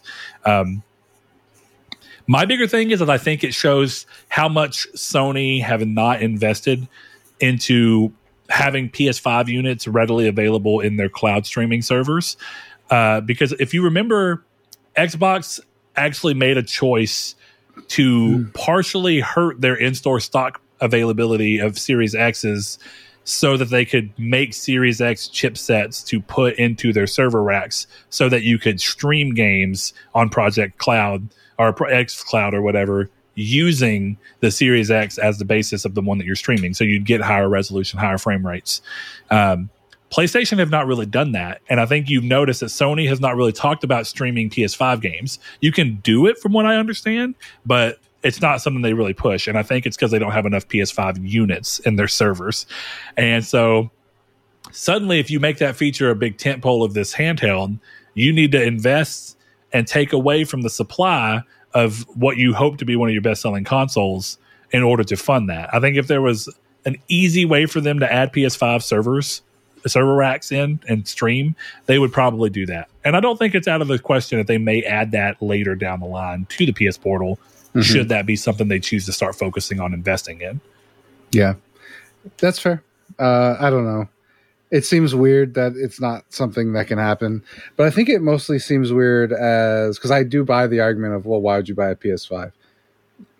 To a degree. But does Sony care? As long as you're buying the games or buying their subscription services, they're making what they want off of you. They hardly make any money off of the actual console. Yeah, but if the console facilitates a purchase of a game on their ecosystem, which is what they want. That's what I'm saying. Yeah. And as long as you can stream the games, if you can buy a PS5 game and say, hey, I'm buying God of War, but I have to stream it to this because it can't play it any other way, they've gotten your money. Yeah. And they got $200, whatever percentage of that they were getting, they're actually seeing as profit. That's fair. It's a very valid point. I don't know. I don't know why they're not doing it. Maybe they'll add it. I hope they do. I probably wouldn't use it. The problem with this device is I don't see it ever leaving my house. Like even if I bought one and I was like, all right, I'm going to bring this to work and connect to the Wi-Fi, undoubtedly it's going to be hard to play, even if the Wi-Fi is good, because it's not right there. So it doesn't seem like it's a portable. It seems like it's a second screen experience. Yeah, on a consumer level, looking at it and understanding what it is, I think what you would compare it to is something like the Logitech, what is it, G Stream or whatever it's called? Yes, I believe so. G Cloud handheld portable. So good example, right? This is a $300 product. Very similar form factor, very similar use case. You can stream games from your own computer or from services like GeForce Now or Xbox Game Pass. The problem that I see for it is if you look at it like that, right, it feels like a good deal, even though it's a little more limited as to what you can use it for, but it's $100 less. So in that market, it feels like, oh, yeah. But then as the market of looking at it from more of a handheld side, which is not really a fair place to put it, it does kind of feel like, well, for the same price, I could buy a Switch Lite that can play games regardless. And then I can still stream games that Nintendo views as streamable to this if I want to do that. Or for $100 more, I can get a Switch. And then for $100 more than that, I can get a Steam Deck. And it starts being like, okay, the Steam Deck can play games like Armored Core 6 and Baldur's Gate 3 on the go. Mm-hmm. And so it's all about where you try to compare it to. I do think that there's a market for this. I think it's a small, very niche one. And I think for me as an individual, I think the price is too much for what it is because I look at what other things I could buy in lieu of that would be better for me. And then I go, yeah, I would prefer to have that. But that's because I'm not the targeted consumer group for this product. So it makes it really hard to have this conversation around it because my personal feelings of it as a device is it's not something I had a want for or a need for. Like I have more of a need for a dedicated device because I like dedicated devices that aren't reliant on all sorts of other issues, like the fact that since you can't stream games from the cloud on this thing, if you take this on vacation and your power goes out at your house and it turns your PlayStation 5 off, and that thing can only remote play into your PlayStation 5 when it's in rest mode and can awake it from that, then suddenly your whole week vacation where you were planning on having this to dabble in here and there doesn't work anymore. It's completely a useless device until either you or someone else can get to your house and turn your PlayStation back on for you. Do you hear how asinine that sounds? That was the first thing that came to my mind. Someone's like, I could take it on vacation. Okay. 2 days into your week-long vacation, power goes out. And it crossed my mind because like once a day, my power goes out lately. I assume it's because of the power grid struggling under all these ACs. But it's like, that's a useless product if my PlayStation just turned off. What do you do at that point? Are you mad? Definitely mad at yourself. You got to be by getting duped. Because that's the thing. For me, this is I don't feel like sitting on the couch staring at the TV. I'm going to lay out in bed and stare at a smaller screen. You know, it's a very first world convenience device. It's not a realistic thing. I don't get it. I get it. You know, people like me, I would watch more baseball games because I can throw the baseball game on the TV and play on the portal. I get it to that extent, but I don't really see the real world use case for this outside of, I just want to play Baldur's Gate 3 in bed. That I get, but it's $200 to do that. I think it also kind of spits in the face of, clearly there's people that want to do this anyway, but like for me, the whole point of playing on the PS5 is that it's more powerful, or it's as powerful at a much cheaper cost as like a pretty solid gaming PC. And so I want it hooked up to a big OLED where I can see the detail and I can see the 4K resolution or the drop and experience the higher frame rate, whatever it be. So like the fact that this doesn't have an OLED screen and that it's only 1080p, it's like at some point it just starts to feel like I'd rather just buy a Switch and play a Switch if I'm going to already expect lower frame rates or lower resolution, but I can play it without any kind of way down. So again, it's like nowhere do I look at this and think, yeah, this is a cool idea for me. But for anybody that this does feel like this fits a use for you, if you use a Backbone and it drains your phone battery when you try and stream to it, or if you have to exit streaming or remote play in order to answer notifications, then restart it back up, and that's a pain and a hassle. Yes, awesome. I'm glad this will do something for you. And it seems like a relatively well-built device. I just don't exist in the market. It's a very small market of people that this is made for. Exactly. That's really all I have. So, next piece of news then? Yeah, hit me with the next one. Next month's PS Plus Essential game is rumored to be the studio-killing game Saints Row, the reboot, in case you weren't aware. The rumor comes from Bill Kuhn, the person who's been actively leaking the PS Plus games early for years now. The announcement of the full lineup is also rumored for August 30th. Sony is continuing... Oh, sorry. Honestly, I have nothing to say, so keep going. All I have to say is that good get for PlayStation Plus, because it is a relatively new game that is at least generating interest in people. But this does nothing for me. This doesn't change whether or not I'm willing to try the game. I haven't really just loved any of the Saints Row games enough to beat any of them, and that's not going to change now. Or it seems unlikely to change. I'm happy this is here because I've had intrusive thoughts about wanting to know.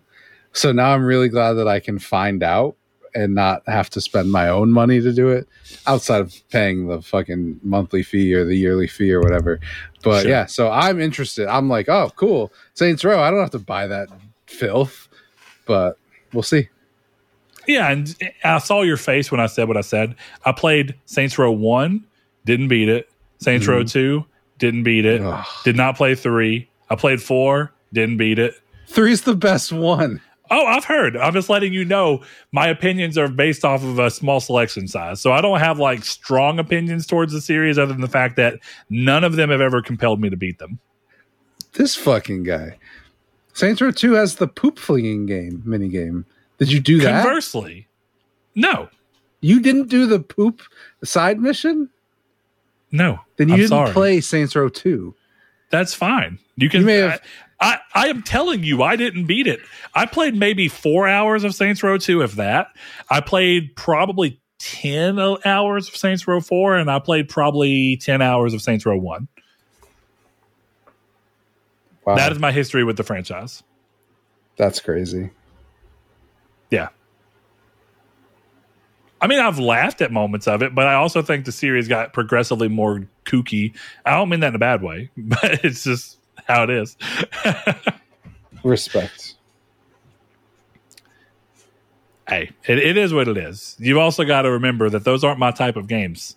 I have not played, nor do I have any interest in playing Grand Theft Auto 5. I've played an hour of it, and as soon as I was playing, I was like, yeah, this is this type of game, and I don't have much drive toward this type of game anymore. You're a psychopath. Clearly, but that's okay. At least I know what I like. I would rather play The Order 10 times than play Grand Theft Auto 5. Read the next piece of news, you fucking weirdo. Jesus I Christ. know it. All right. So, Chris, Sony is continuing its acquisition spree. Did you hear about this? Yeah. They announced a purchase with high-end audio company Audis. Oh, really? Yeah. What do they do? What do they make? Oh, they make headphones. Oh, I set you up. So, alley-oop, and you didn't take it. I know. Audis, like Bungie, will continue to make third-party products while benefiting from being a PlayStation company. PlayStation intends to collaborate. I think collaborate was maybe in what I don't know. Cooperate feels like a weird word here. Cooperate is where like you double check. I think it's supposed to be collaborate, and I auto-corrected it. Yeah, it's supposed to be collaborate. Okay, intends to collaborate with Audis to improve the Pulse headset and their 3D audio capabilities. So this is another one of those weird lateral movements where the entire purchase is just to strengthen the rest of the brand's sections where they feel like they want to start focusing on. I don't have a ton to say about this. I don't think it's a bad thing. I don't think it's some big, great thing. I don't really wear headphones while gaming very often. My ears get sweaty. One of the worst parts about social gaming is that I have to have a headphone on my head. I have a big head, man. It starts to make my ears sweat. It pushes into my jaw. I've had multiple. Like, the headphones I have now are probably the best, and they're Razer. I can't even remember, Kraken Tournament Edition or something like that. Those are the ones I used to use for the show. I really like those.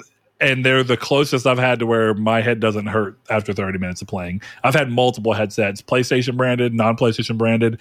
And it's like, I have such a big head that putting them on puts so much pressure on like the top of where my jaw pivots that my jaw would physically hurt. And like my earlobes, or not my earlobes, but the little weird fleshy piece right there at the, crest of your ear. I don't know what you call that. It's not really crest of your ear, but that would start to hurt.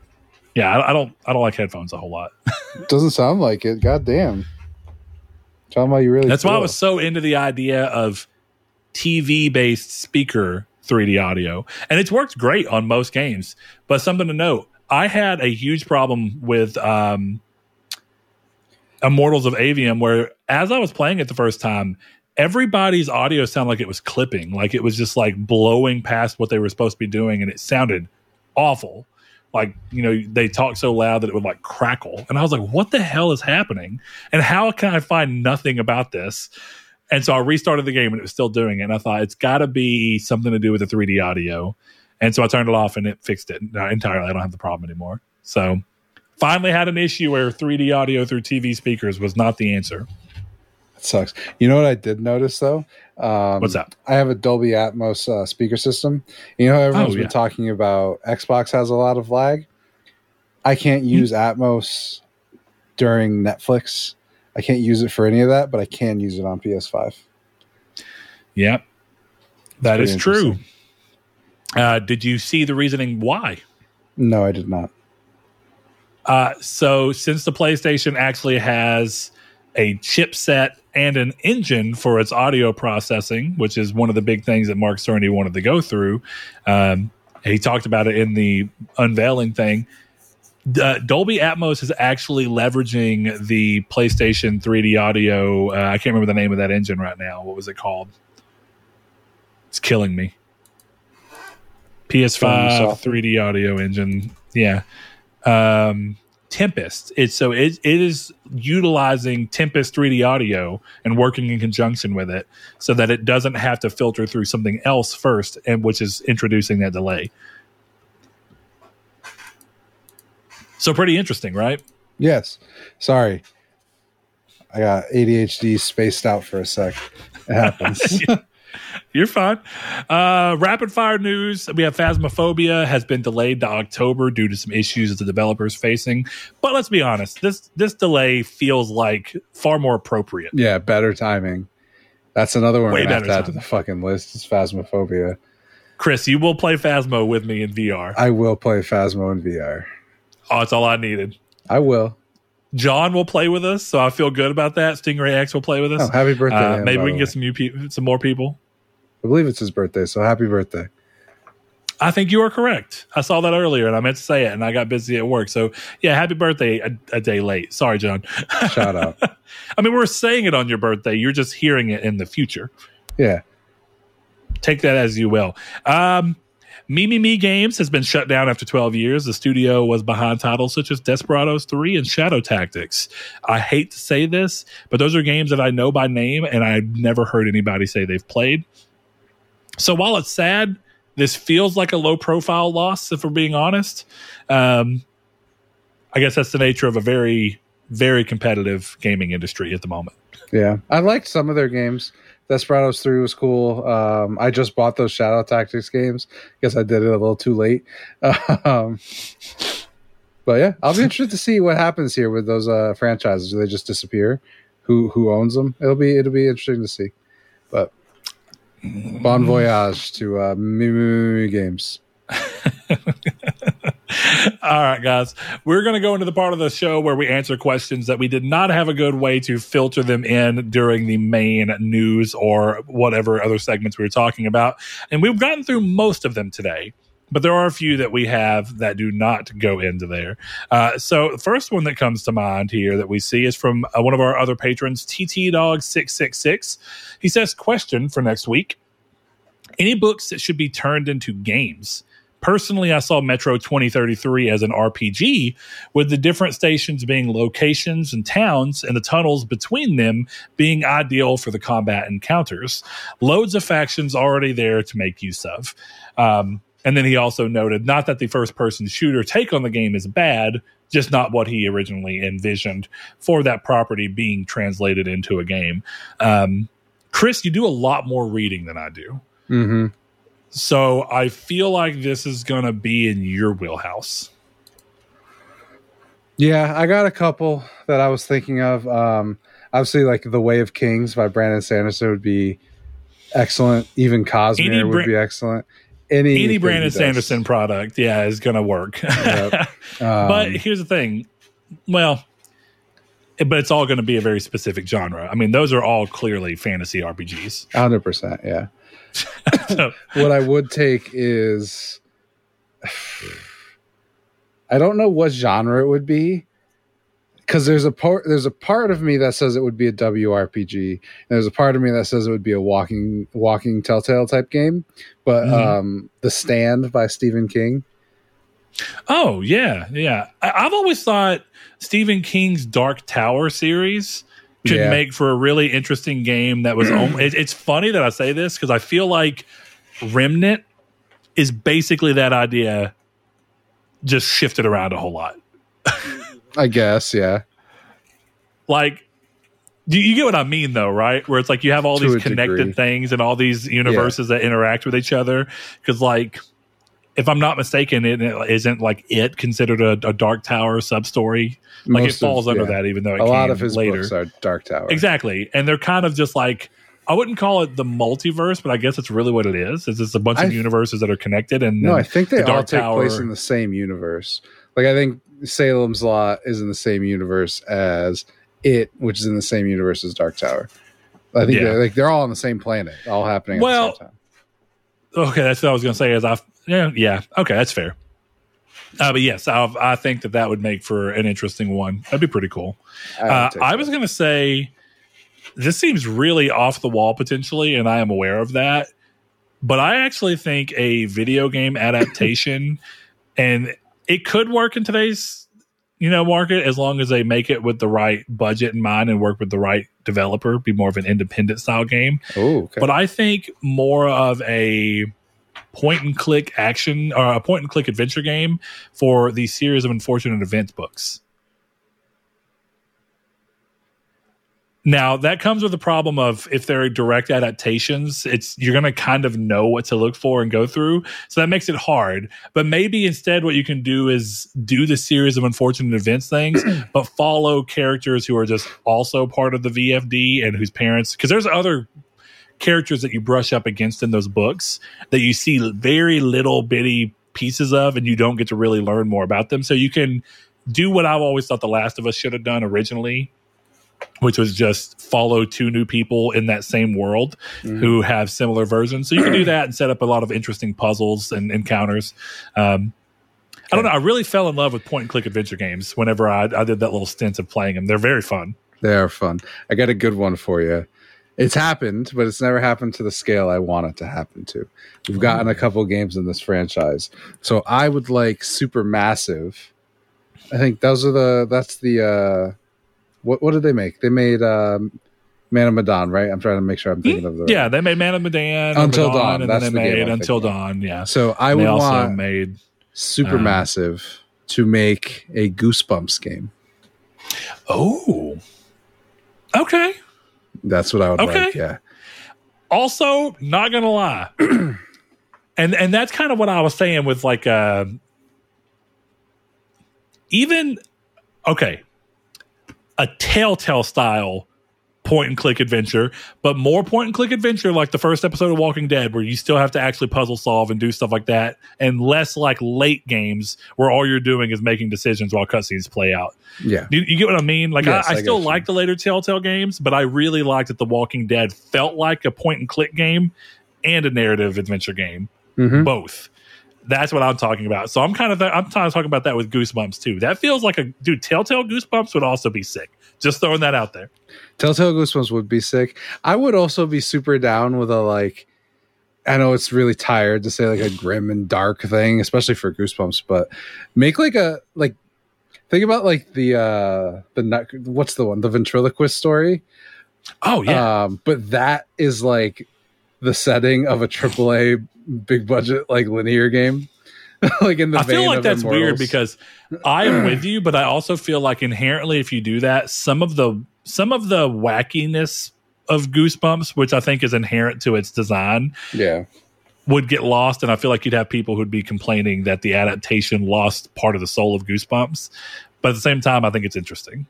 Like, I would be down dude, for it. Scary stories to tell in the dark, narrative adventure. That's not. And what's great is that that's just a compendium. So you could like adapt some of the actual stories, and then you could write new ones. Yeah, which is basically what Supermassive was trying to do with Man of Medan, or with the Dark Pictures anthology, which is Man of Medan is one of those games. Right. I would take Goosebumps. There's one more. It would be the First Law trilogy by Joe Abercrombie. That's like a. I don't think I know what that is. That's like you could do either an open world fantasy RPG with that, or you could do like a Sony San Diego like God of War type game with it. Either one of those, I would be super down. You should listen to the First Law or read it. It has kind of happened. They have made. It's in the same vein as Harry Potter. Like I think up until this year, if someone said they wanted a Harry Potter game, you know what they meant. They don't want a Harry Potter book adaptation game, or movie adaptation game. You want a Harry Potter game, and we got that this year. And I know I haven't finished it, but I still think it's a really well made game. And I think it's great. I haven't finished it. No, I need to go back and finish it. That's one of the other games. I am genuinely surprised that we have never gotten like a full on RPG Witcher style version of Chronicles of Narnia. Oh like God, of. Like that seems so ripe for interesting gameplay and interesting world and choice building and following different people. And there's so much lore within that you can kind of choose anytime you want and play off of it. I can't believe that someone hasn't wanted to do that. Dude, I mean, open a Game of Thrones AAA game. I know it. I can't believe HBO wasn't trying to capitalize on that. Dude, like, I almost guarantee you they did make the Telltale Game of Thrones game. Well, and there's but an I Atlas almost game. guarantee you.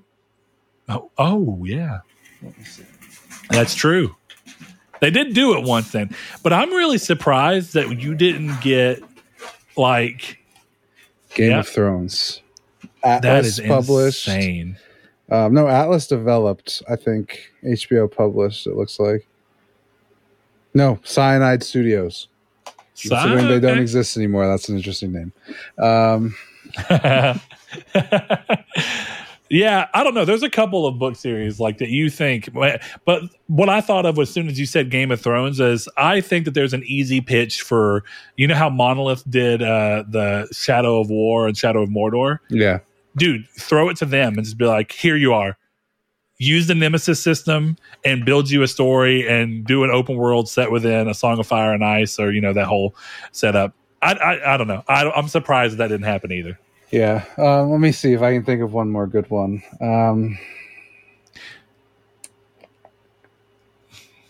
No, I mean, there's definitely a ton more. Even like Lord of the Rings hasn't really been touched to a degree that it's had a few, but it's not. It's like I give shout out to Shadow of War and Shadow of Mordor for really trying to push that. And there's also some other great games. Like War in the North is a pretty cool game for them. Like it's had more than a lot of series. Yeah, I'll give it that much. It's had far more original games made for it than we've seen from, again, like Chronicles of Narnia. All it has is movie tie-in games, right? Like the Prince Caspian game. No, I'm pretty sure that might be the only one, actually. Yeah, I don't know. It's an interesting question because there's a lot of stuff that coming off the top of my head, like I would think of, but I wonder about some like more interesting stuff, like a turn-based 1984 game, like an RPG set in that universe. There's stuff where there's a lot of like even Clockwork Orange universe, or a horror game based on House of Leaves, like stuff like that. There's tons of stuff. So I know it won't happen, or at least it seems so unlikely. But I cannot believe someone hasn't tried to make like a Loco Roco style game or some kind of indie 2D platformer side scroller game for the Very Hungry Caterpillar.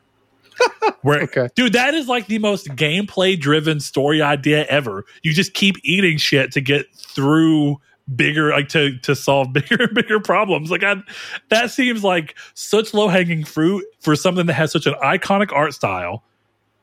Like, dude, is that basically Flow? Is that game company's Flow? Just no, it's the Very Hungry Caterpillar.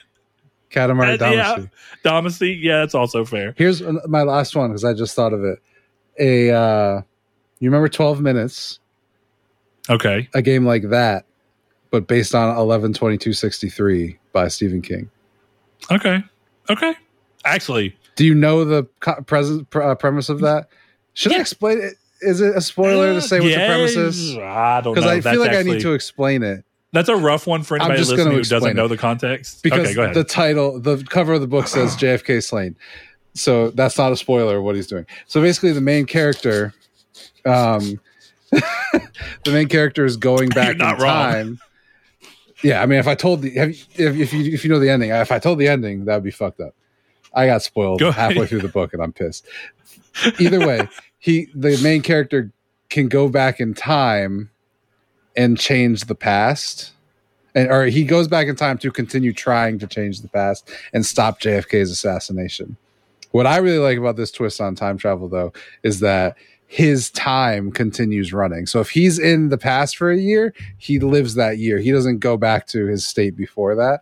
So I would do that, and I would make the game like Sifu, where every time you go in, it's different and you're older. Oh, yeah. And if you don't finish, the game ends with you dying, and then you have to start it again, make different decisions, stuff like that. That's not bad. Thank you. That's actually pretty good. I'll throw that to you. I don't know. I don't think there's any big ones left for me other than that. I mean, a lot of Stephen King stuff is just going to naturally kind of work because of the way he writes. Mm-hmm. And he's so into lore dumping that it's like you have so much to work with. An isometric multiplayer game based on it. I'm surprised that actually hasn't happened. You play the 4 kids and one person plays the clown. Hear me out. A Silent Hill style It game kind of sounds like it would work. It does. It sounds cool. If nothing else, a game like Outlast, because the whole thing about it is like you can't fight back against these things that aren't really happening. And so that plays perfectly into the idea of Outlast setup of you are moving through something that you're experiencing, but you have very little agency. The best you can do is try and hide and, avoid as many things as possible. I don't know. It's a good question. It is. Some of them I feel like have been done to some degree, so it starts feeling like, yeah, I'm surprised that you don't see stuff like that. Like last one, I know that we just said last one, but like I could actually see a genuinely great. It would only be for the first one though, because like it loses this afterwards. But from like a gameplay standpoint of how it would come together, I think you'd have a pretty great setup for like a Prince of Persia meets Mirror's Edge game that's based off of Maze Runner. Okay. And it's a roguelite with that type of movement to where every time that you go through the maze and find your way through, then you go back in and you restart and you try and get your perfect run to go through. It's basically Hades, but with like Prince of Persia. Sounds like it's basically Ghost Runner. Not entirely wrong.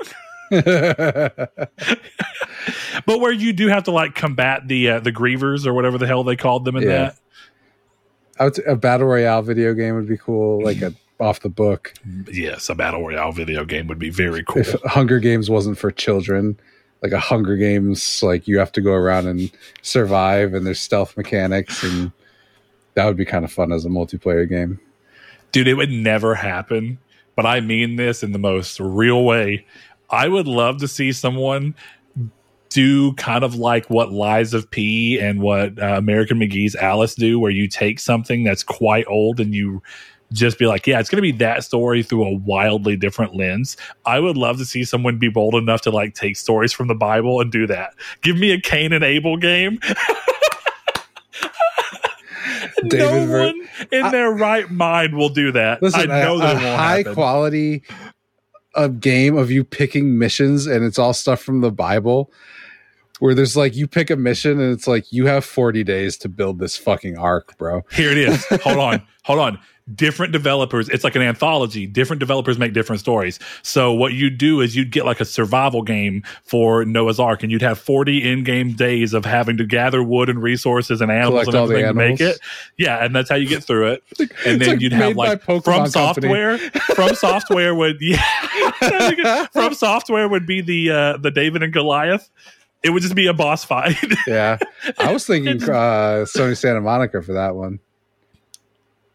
I mean, okay, no, yeah. I got a better one From Software. Oh yeah, go ahead. Wait, no, I think I changed my answer because I was originally going to go with Jesus, and you have to fight out of heaven to get out of and back into the cave and move it. Okay, but hold on, dude. A Diablo game, and this is not even that crazy, a Diablo style looter game where you play as Lucifer working his way on being cast out, basically. Like you're moving through heaven as you make your descent. That'd be pretty cool. Okay, I've got a couple. This is a good idea. I've got a couple more. Okay.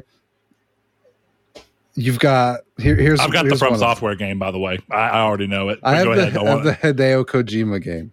Okay. Yeah. His section of the game is just based on Jesus carrying the cross to where he dies. And then my other one, I think it would be like Double Fine would develop it. And it's the whole premise is, you know how Jesus turns water into wine and makes all the fish? Yes. The premise is you play as little like Pikmin type things who have to do that stuff because the man Jesus is God wants you to think Jesus is his son and has powers, but he fucking doesn't. So he sends these little minions to like change the water into wine really fast and bring all the fish and all of this stuff. And that's Double Fine. That's not the worst idea. Yeah. Fuck it. Is either Double Fine or it's just the Pikmin guys who do it. And it's a Pikmin game. So From Softwares is just Jonah and the whale, and you play as Jonah, and you're trying to escape the whale like Bloodborne, where you're trying to escape the hunt, right? So you have to work your way through the innards of the whale, and the innards of the whale have like different boss fights, and that feels better for the people who behind Echo the Dolphin, because I feel like you'd have to be swimming that whole time. No. It'd be like where you have like shelves, like there's water down there, but then there's like like you get to like walk over his rib bones. Like you can get real crazy with it and have like a real, cool. That kind of grim dark art style that they used. I think that could be really cool. I know we are undoubtedly offending someone right now, but here's the thing. I've said it on the show before. I don't talk about it very often. I am not a believer. I don't think that that's a big deal personally. I think everyone should be able to believe what they want. And I don't I guess the way this, I'm not upset that anyone else believes something differently. Most of my friends are very religious people, and I like having conversations with them because I find religious ideology so interesting and intriguing, and the stories are so interesting. I think they're interesting. So having that, I think that that's true of any. I mean, I think most religions have very interesting stories that you could do a lot with, but the problem is that the problem with that take being potentially offensive is that you take these things as we view them differently, right? I view them as parables and stories that you can have fun with and twist things around to tell new stories and shock and awe, and you don't. And I understand why, but or some of you may not. But I still think that's a cool idea. I do too. That should be Sony's PS Plus games. That's their anthology partnership, and they just be like the books of the Bible. It's funny. This idea, in a weird way, actually came to me about 3 weeks ago while I was in Sam's buying groceries because I saw what was called the Action Bible, and it looked like if you took the Bible and just like. How like Dragon Ball Z came out and then like years later they came out with Dragon Ball Z Kai that cut all the filler and just had all the cool action moments. It's like if you took the Bible, cut the filler, and all you had was like banger after banger of Jesus and God being amazing. and it's presented like a graphic novel.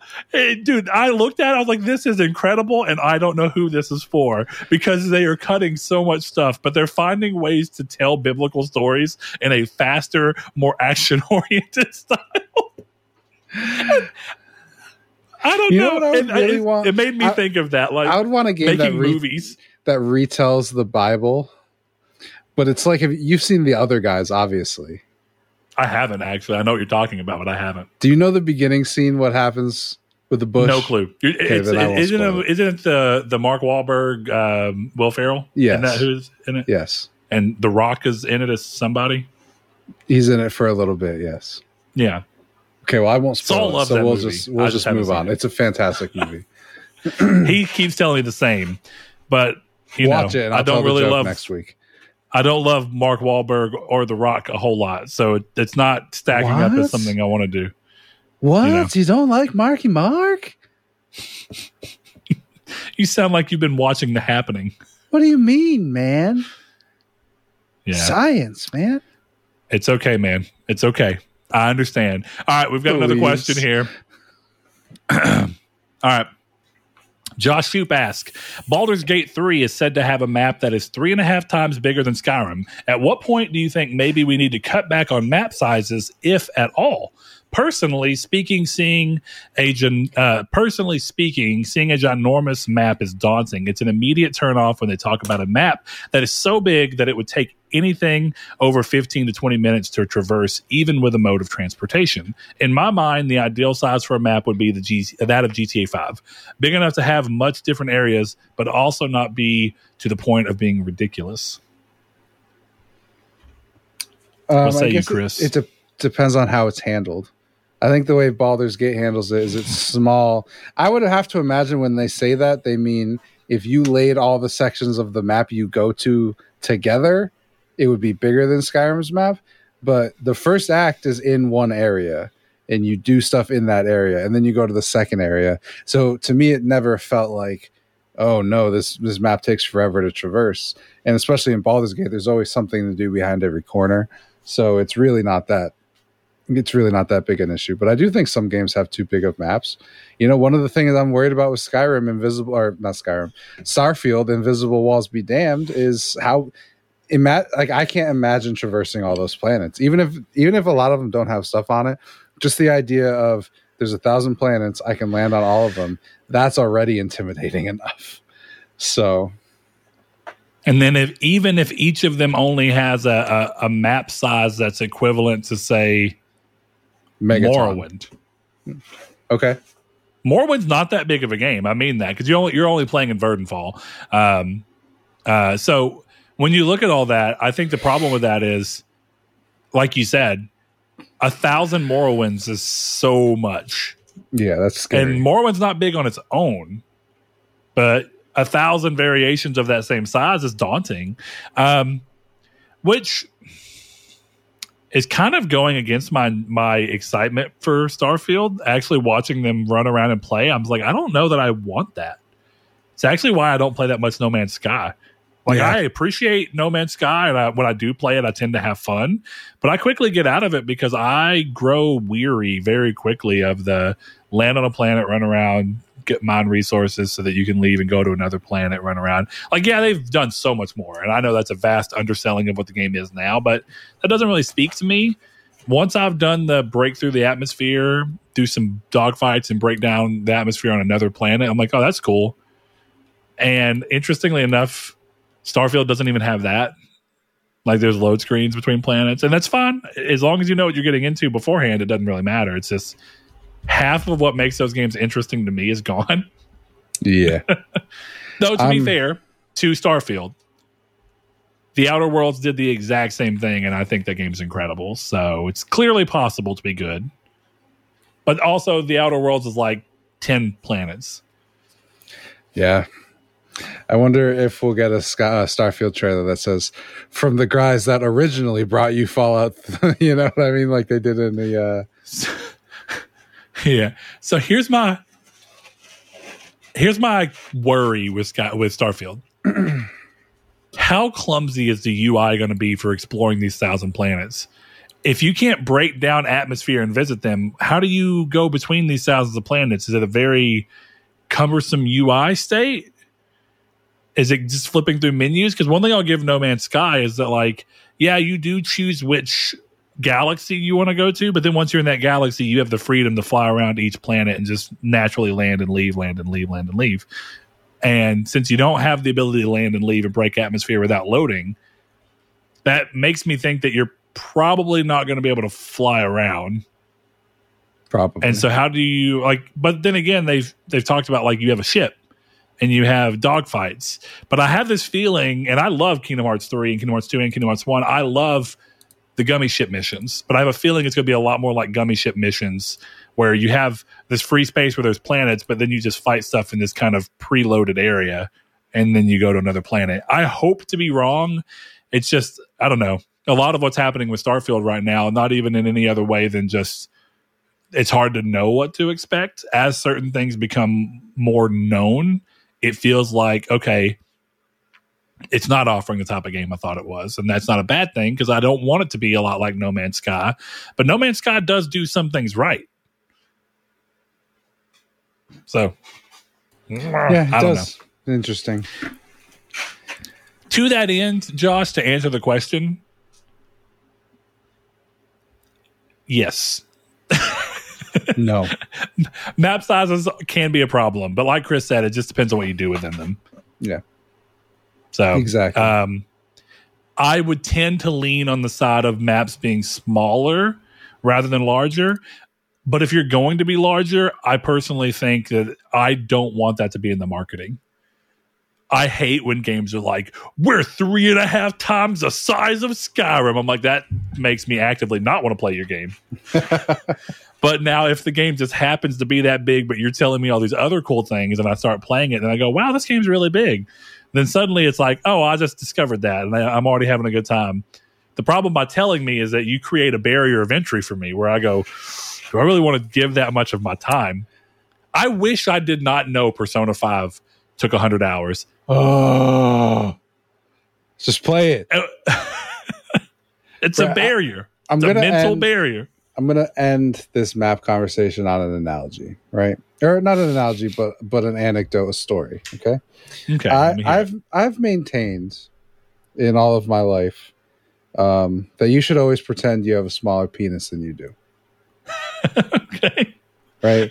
Where's this parable going? So I think video game maps are very much like penises, where you undersell so that when I see what you have and it's more than I expected, right, I'm happy, right? No girl. I call it the Roadhouse effect. Sure, absolutely. No girl is going to be upset. You walk in the Roadhouse. Go ahead. No girl is going to be upset, right? If you're a really funny guy, nice guy, you tip waitresses well, you're very polite to service people, all that great stuff that women look for. But on the first date, you're like, hey, just to warn you, I'm not the biggest down there, right? And she sits there, she's like, this is a great guy. I can deal with that. I have a vibrator at home. This is fine. So then you go back and she's expecting like a 2 to 3 incher and you flop out a 5er. She's happy. But you go to a date and you're like, oh, my dick's 3 times the size of Ron Jeremy's. You're going to have a fucking problem when you get into the bedroom. You know what I mean? I think we agree here. We do on the marketing side of things. Yeah. Undersell, over deliver. Exactly. Yeah. I say that all the time, though. I really do. I tell people sometimes use the Roadhouse effect. That's like every time I've ever been to Roadhouse, they tell me that it's going to be 45 minutes. I wait 15 minutes and they tell me my seat's ready. And then normally I'm pissed when I go place and they say 45 minutes because I'm like, there's no way. And because every time they say 45 minutes anywhere else, it is 45 minutes. Yeah. I like that Roadhouse. I kind of have that like, well, it's going to take 45 minutes, but it's never actually taken me 45 minutes. And so every single time that they tell me in 15 minutes that I'm ready, I'm like, damn, they're on their game. I know it's just a lie. Yeah. But I like the lie. Yeah. It's so that you're comfortable for 45. It's true.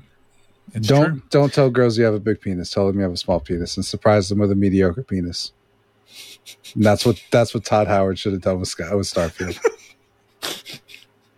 Todd Howard should have said he had a small planet. Taking the penis analogy to his "it just works." Really working wonders over here. You can leave your pubes anywhere and they'll be there for the rest of the time on Earth. I just imagine Todd Howard going on dates with women. Like he's probably married and happy, but in this scenario I'm creating of Todd Howard going on dates with girls, and he's like, he walks out, they're talking and everything. They start talking about the boudoir, and he's like, listen, it just works. And then he gets in the room, and much like every Bethesda game, it's just a glitchy, buggy mess. It can't stay up. It's like flipping and flying.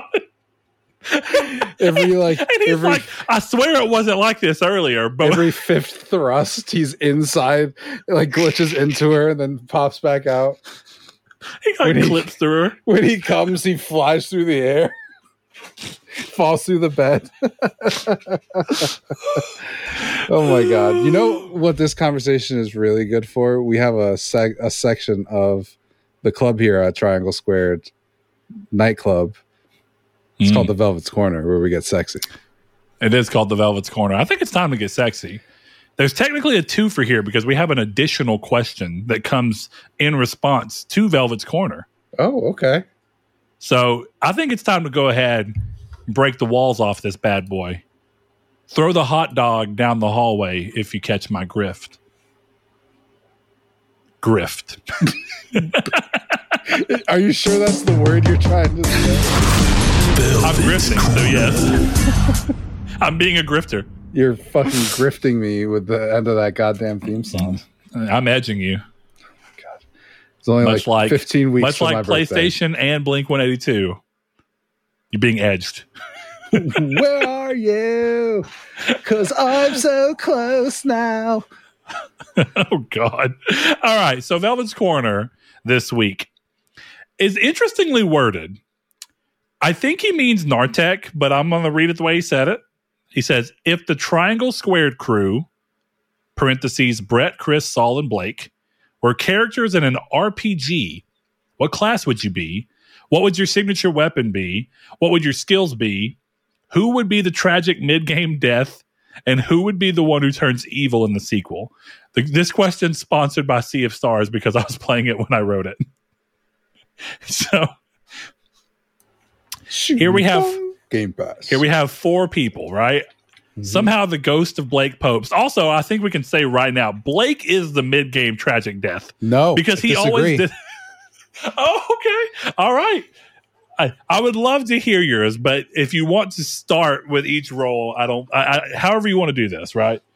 So let's go with mid-game tragic death first, because I think this is going to be our biggest disagreement, and I think it's very clearly Saul is the mid-game. I was actually about to say, considering that Saul got a blood clot and then has not been seen on the show. He had like 4 episodes back before. He did. But here's the thing: Blake has been on an episode of Triangle Squared more recently than Saul has. So Saul is, but he hasn't. Yes, he was on Triangle Squared spoiler stats. Yeah, that's true. All right, fair enough. Continue. So Saul is the tragic death.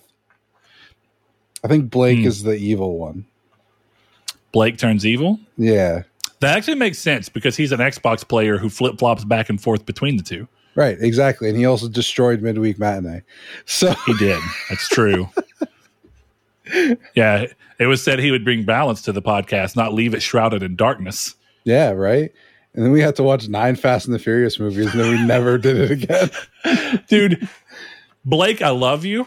And I say this with all of the love in the world, but I have never found something so funny as Chris begging you to watch the MCU for Midweek Matinee, you quitting the show, and a week later watching the entire MCU in less than a week. It is... I still think dude, I swear to you, Blake did that out of spite, and I love him even more for it. I don't know what would possess someone to be like, nah, I don't want to watch the MCU. Quit the podcast where you've been asked to watch the MCU and immediately go, yeah, fuck it, I'm going to watch them all in record time. Including like fucking WandaVision. This man was through the MCU in like a week and a half. Yeah, and like everything the MCU had to offer. Yeah, not just the movies. Everything that was out at the time. All of it. Incredible. Genuinely incredible, Blake. Fucking OG GOAT move. That's like big dick walk in the room, swinging shit around. Like, yeah, you are the guy who says you have a 3-fer and then you whip out an 8-fer. You know what I mean? Like, you're fucking... He's going for it. That is one of the funniest things I've ever experienced. I still think a little bit in of my tangent, life. But I still think the funniest thing about Midweek Matinee is the last episode is titled Fast 9 and then in parentheses end of the line. And we didn't intend to stop doing the show at that point. We just stopped doing the show. So the last episode of Midweek is called End of the Line. Also, that it's so funny that all that comes right after like the late, like, you know, if we were a sitcom, the late season episodes where you're saying goodbye to all the characters, and we had the Fast 7 goodbye to Blake and Josh. That was good. I still love that. Yeah. And honestly, a little peek behind the curtain, I think we'd still be doing Midweek Matinee if we didn't want to put it on video. If we'd never started thinking about video and then I just tried to edit it and gave up, we'd probably still be doing it bi-weekly. You might be right. But to be fair, you literally could do that right now with the episodes we even had, and you've not. I could. So, if I edit those episodes and you're like, fine, there are 3 episodes of, if I'm not mistaken, right? 3 episodes of Midweek Matinee that have never been heard. Listen. Top half Hulk, top or bottom half Hulk is still the funniest conversation we've ever had. And like, I'm sure listeners might get it. Every once in a while, I'm stoned on this show. Like every once in a while, like you'll see like I've got different vape. That's a weed vape. Okay. So I've been high on the show, but yeah, I'm learning something new, but I was fucking high on that show. That checks out. We were talking. So much more makes sense. I knew that you smoked, Chris, and I knew that you did it back then, but I'm not going to lie to you. I say this as somebody who's well aware of this own aspect of myself. I've noticed that since I don't do a lot of things, your worldview, because I don't surround myself with a lot, or I used to not. I'm a lot better now, but I used to not surround myself with any people that do the thing. So I will tell you right now, if I don't see people smoke, and I never smell cigarette smoke or anything around them, I assume that they don't smoke. And I mean that of anything. If I've never seen someone drink, my assumption is that they don't drink. Yeah. Because that's what I do. So it's like I am naturally accidentally projecting my worldview onto these people. And I have had times where I don't think even worse of them, but I've had times where I've known someone for like 8 years and then I see them smoke and I'm like, my entire view of you has changed because I made a fucking presumption that was not fair. Yeah. So no joke, Chris, I thought that you had just quit smoking. It's funny because I had, and then very recently I picked it back up, and I'm going to stop again. I just missed it. So every once in a while I've just like taken a hit, and it's never been anything crazy. But that episode, that was like when I was at my worst of smoking, and I was so blazed on that show, and it was just such a good time. That's probably the most fun I've had recording that show. And no one's even ever heard it. I'll get it edited. You say that, but the pot's making you lazy, Chris. All right, Matt Walsh. Wait, is that the dude from the Daily Wire? Correct. Okay, sorry. I don't keep up with it enough. So Blake is the villain. He goes bad. That seems fair. What's his class? Hmm. He's a sorcerer. He's a conjurer. You know why? Because he's an Xbox fan and they don't have any games, but they keep saying they do. So he just makes illusions. Yeah, he's an illusionist magic. Yeah, he's an illusionist mage. Yeah, that's a good one. I like that. We're poking fun, Blake. Calm down. The special is it's called the Game Pass bomb. So he gets up and goes, "Give me all your free games, your 7.5s, your indie games." And then he throws it and kills. That's like his limit break? Yeah, exactly. It's a spirit bomb. Okay. But then we get protected I feel confident with that. Of our VR an illusionist mage? Yeah, I like that. Illusionist mage. Okay, I like that. All right, and yeah, I do think I think he's funny, and he'd be the person that turns on us. Yeah. Absolutely. Yeah, absolutely. Because like one of us won't like Starfield, and that'll be where it comes to it. Where we get on a show with him, and he's like, "Oh, I love Starfield," and we're like, "I don't know. There's invisible walls on the tutorial planet," and he just Game Pass bombs us. I like to think of him. If I can reference Tolkien for a second. Sure. Who's that? Oh, Tolkien? In case you don't know, author of a very famous book. Yeah, 13 multiple very why. famous books. It's so funny because I'm talking about Boromir, and I just imagine Boromir giving all the members of the Fellowship of the Ring a tape for why he did what he did. Frodo, you're my 13th, please. It was always you. You didn't take the Eagles to Mount Mordor or whatever the fuck. When Gandalf said, "Run, you fools," you didn't run. Right. No, but seriously, I was going to say I see Blake in this Sean Bean Boromir thing, where like he would betray us and he'd die. I'm kind of mixing characters. I know that's a little rough. You know what it is? So I guess Saul would be Boromir in this situation where he's the tragic mid-death, but that feels wrong because Saul didn't betray anybody. He did leave the show, but that's okay. He's the Quicksilver. I've talked to Saul so much that I know it's so funny to me. In my head, I think that there is at least one person who listens to this show that thinks that Saul left because of bad blood.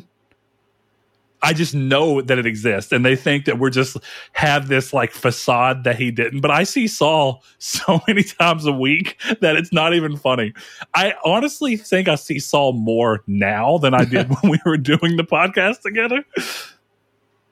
As funny as that is, I think that that's funny to throw out there. So Saul would be the Boromir / Aerith. Saul would be the Aerith. Yeah, that's pretty good, actually. That's solid. Blake and Sephiroth. I have the reason Blake turns on us. I figured it out. Okay. So he just sold his PS5 because he doesn't play. As he does. He had it for 2 weeks. Decided he was tired of it. So I think what turns him evil is Spider-Man comes out to good reviews, and he wants to play it, but he knows we'll make fun of him if he buys a PS5. So he becomes evil so that he can take us out and play Spider-Man in peace. Okay. Good. Yeah, I think that's good. And he's got, I know I'm referencing Lord of the Rings, but now I'm just imagining the Bilbo Baggins scene where he's got the ring and he's like talking about it in his hand on his fingers, like, why shouldn't I? Yes, exactly. It's like Blake holding a copy of Spider-Man 2 and like looking at us like, why shouldn't I? That's good. That's good. So what's All your right, class? So hold on, we gotta get Saul's class down. Oh, okay. Because I agree with Saul being the mid. Here's the Paladin. thing. One thing that people probably don't know about Saul, he's for as serious as he could be on the show, Saul's a really goofy person. And he farts all the goddamn time. Yu-Gi-Oh! Night, his chair is still beside me. The chair he podcasted in is the one that he does. Dude, I forgot to switch to chairs the other day. We went out to eat before we started doing Yu-Gi-Oh! Night, and I came back and I sat in his chair and a cloud of fart just, and I was like, bro, this should not be reasonable. How can I smell this? You've not sat in it for a week. So I have that going for it. So I like to imagine that Saul is somehow like putting out like poisonous magic or doing some kind of like, I don't know. I'm trying to think of how, I mean. Paladin. He's a paladin. I was thinking maybe like a black mage. Wouldn't he be a white mage? Or a red mage, maybe. I think paladin, but I'll go with your gut. Or technomancer.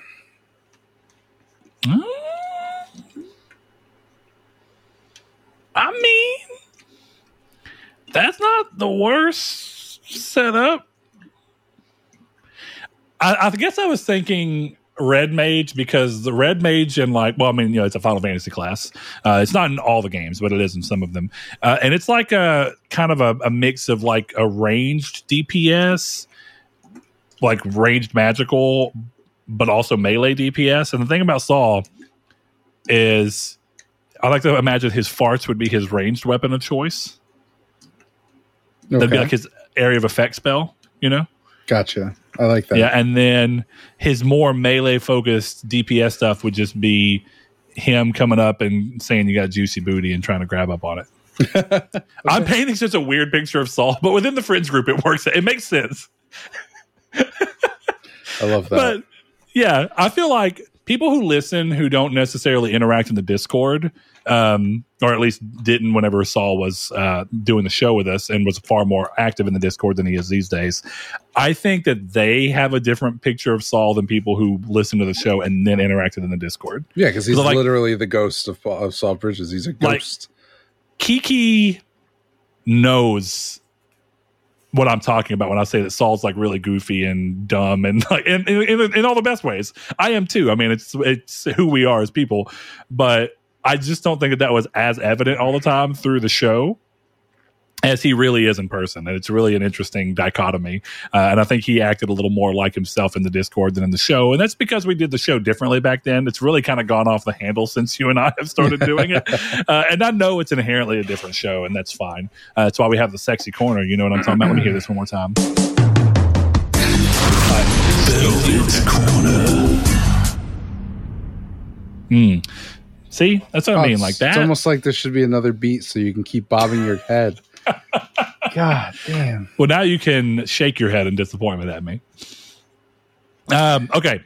So I'm going to say gut feeling. Yeah. Saul's a red mage. Okay. And yeah, he's the tragic mid-game death. Okay. We got a, here's the thing. Do we want to give ourselves classes or do we want to have the other person give each other classes? The other person. Okay. Do you have anything for me already in mind? Yes. Okay, go for it. You're a bard. Okay, that's fair. Yeah. Actually, yeah, that's real fair. Okay, cool. Glad we're on the same page. Okay, so within that, what are my bardic duties as you see fit? Am I more like heal-based bard or am I more like buff-based bard? What am I doing? I think you're a heal-based bard. Heal. Okay, I got you. But I think your biggest speciality is that you have high charisma. You're the host of the show, right? So I think you end up, you do the talking. You get us out of situations. That's fair. Cool. I'm going to call you...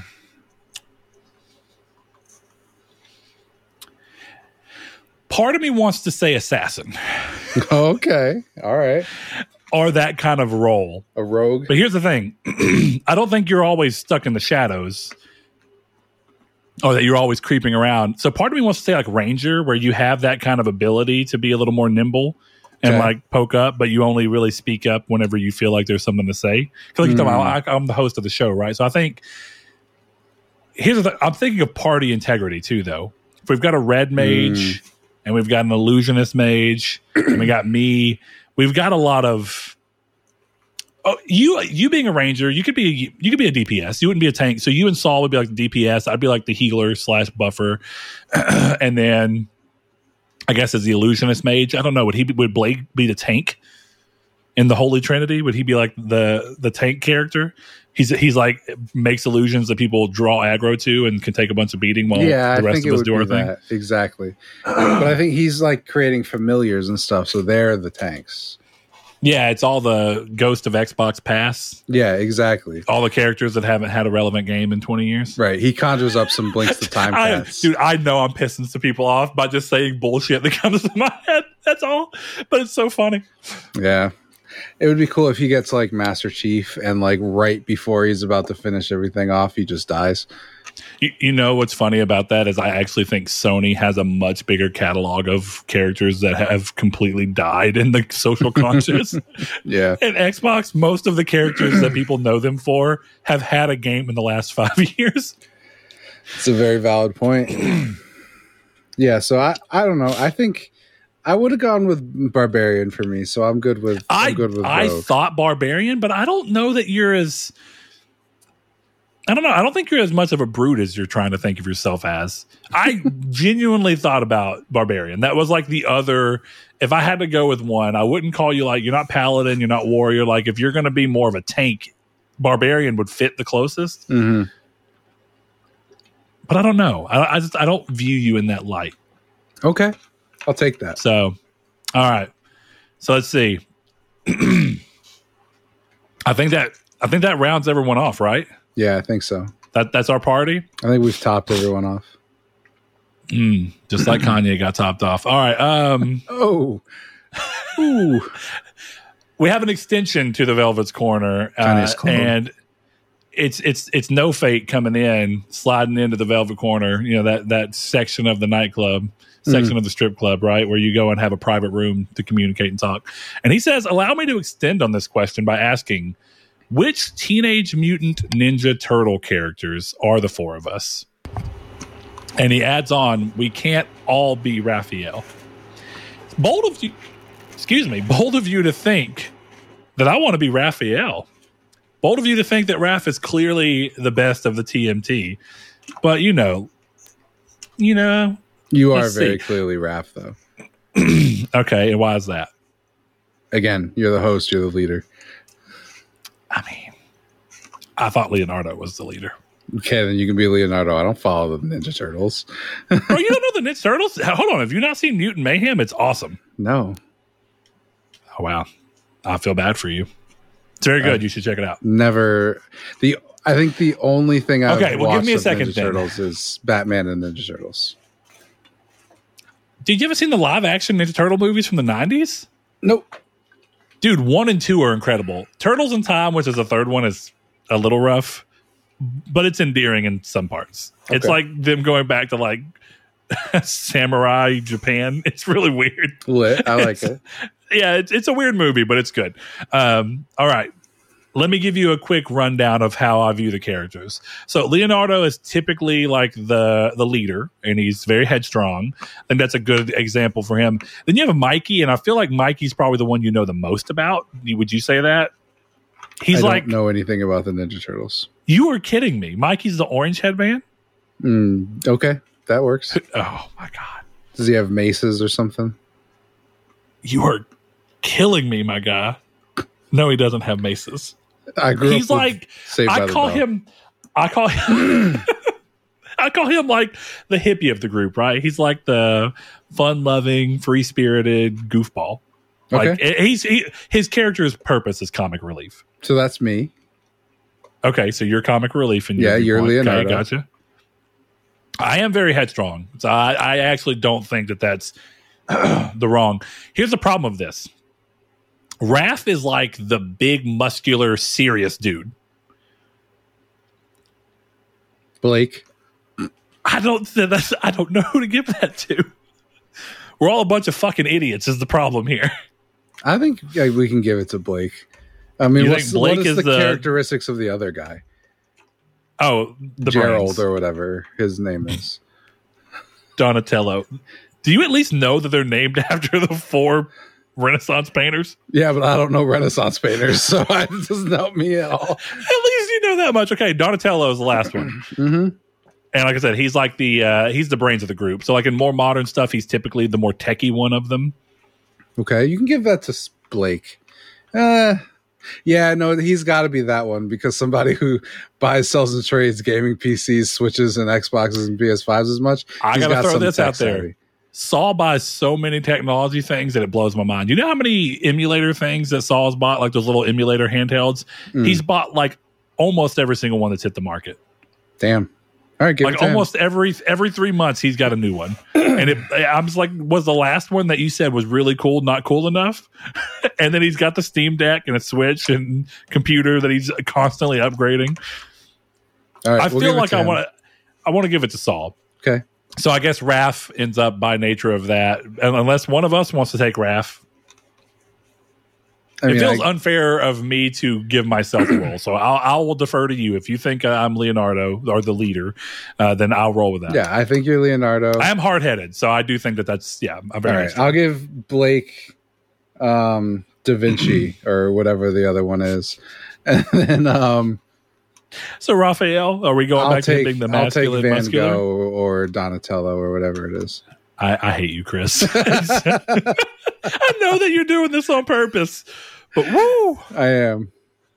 I know that someone is equally as like, how the hell can you grow up without Ninja Turtles as they were with me last week when I'm like, I didn't really do a lot of Power Rangers because I just didn't.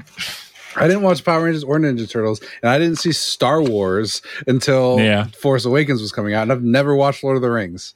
So you grew up watching Saved by the Bell. There's something going on there. Apparently, my parents are far more hip.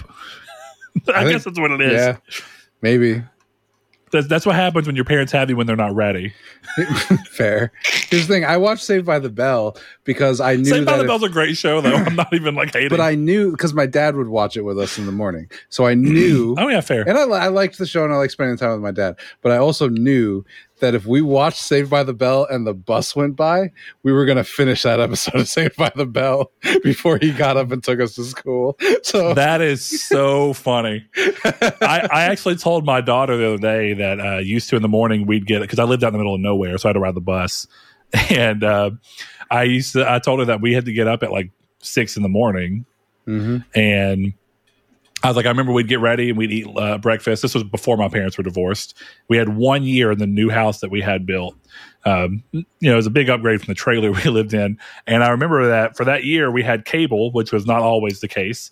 And we would watch the Addams Family cartoon and stuff like that in the morning before school with my dad. Yeah. Yeah. Good times. Before the Fire Nation attacked.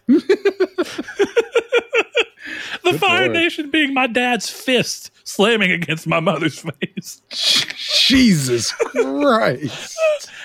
To this day, I hope he listens to this podcast. To this day, he says he's never hit my mom. And all three of us, well, my sister was literally a baby when my parents got divorced, but my dad beat my mom like the whole time I was growing up. So I just think, I know that's like a real heavy thing to unload on the show, but it goes to show you how much people have like a dissonance with themselves. Like they just think things didn't happen the way they did. Yeah. I'm sure it hits us all at some point, but when you have those moments, it's like, wow. Like, dude, it's been 20 years. You can't tell me that you definitely hit mom in front of us. Mm-hmm. Like, I'm still talking to you. If it was going to impact our relationship to that degree, you wouldn't even I wouldn't bother because I remember. So, just be honest. Now you're just pissing me off because you're lying. Exactly. And he looks at me so indignantly when I say it. Well, so we'll add some levity. With my staff, I'm like, if I don't want you to work, like if you're late, just be honest. And I got so pissed the other day because one of my guys is almost an hour late, and he looks at me, and this is for audio listeners. I'm rubbing my eyes. He looks at me and he goes, "Oh, traffic." I was like, "Shut the fuck up, dude! You were still half asleep, and I drove through the traffic an hour ago. You woke up late. Now I'm mad and writing you up because you were late. I wouldn't have done that if you just said, 'Oh, I woke up late. Sorry.'" I'm like, "Okay, I didn't fucking need you an hour ago. We're dead. We're just prepping. I didn't need you, but you lied to me. Now I'm pissed off. Now you're getting written up. Fuck you." Yeah, it's pretty true. How so you would be completely reasonable if somebody walked in an hour and a half late and they were like, "Dude, Armored Core 6." Yeah. No, I get it. Dude, at my last job, I'll tell this story, but one of the guys I used to work with, me and him played MLB The Show together occasionally. And he came in one day and he was like, "Oh man, like I got so close to finishing this challenge." It was like the last day of the season. He was like, "I'm so close to finishing this challenge, but I had to come to work." And I just looked at him like, if you just called me and told me, I would have told you to finish. He was like, "Oh man." I was like, "Yeah, I don't care." That's the thing. Like, I would rather you be honest. If I call you to work and you're like, "Oh, I got to wash my dog and clean the carpets," I'd be like, "Okay, well, fuck you." But you're like, "I don't want to work." I'd be like, "Okay, cool." Yeah, it's your day off. Like, what am I going to get mad at you for? Yeah, I know somebody who's like that, where they have to come up with a reason why they can't on their day off. I'm like, no, dude. Just tell the person, "No, it's my day off, and I don't feel like getting overtime, and I don't want it." So yeah, no. I used to do that. I used to make up the biggest lies of all time. I would just be like, "No, I'm going to a fucking baseball game like 4 states away. I can't." Now I'm just like, no. There was one time before I became a manager, one of the assistant managers was like, "If you work late, if you work today on your day off, I'll give you another day off this week." And then so my chef was like, "I can't do that." And I'm like, "Well, he fucking told me, and I don't want to work today, so I'm leaving." He's like, "Okay." Yeah, that's the kind of thing I'd be like, I need that in writing and notarized, because there is no way in hell that I work today and then you still don't give me a day off. Yeah, well, that's how I was like. He was like, "Don't you want overtime?" I was like, "No, I want to watch the Red Sox game. Like, I'm going home." Yeah, I would just love. Part of me would love to have somebody just go through like a series of like way over the top. Like, "Hey man, we got somebody short today. Would you be willing to come in on your day off?" "Oh man, there was like a last minute military draft. I can't believe you didn't hear about this. They took all the first sons." Yeah. And dude, I'm right now. I'm in the turn on your computer. You like hit a button and you hear like helicopter things. Yeah, dude. Like I'm on.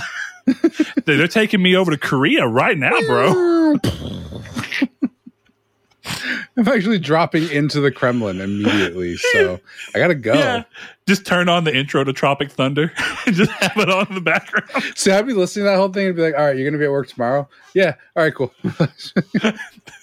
I would be like, "Yeah, dude, they said it's just a single day operation. I can come back tomorrow." It's actually the fastest war of all time. I can't believe it.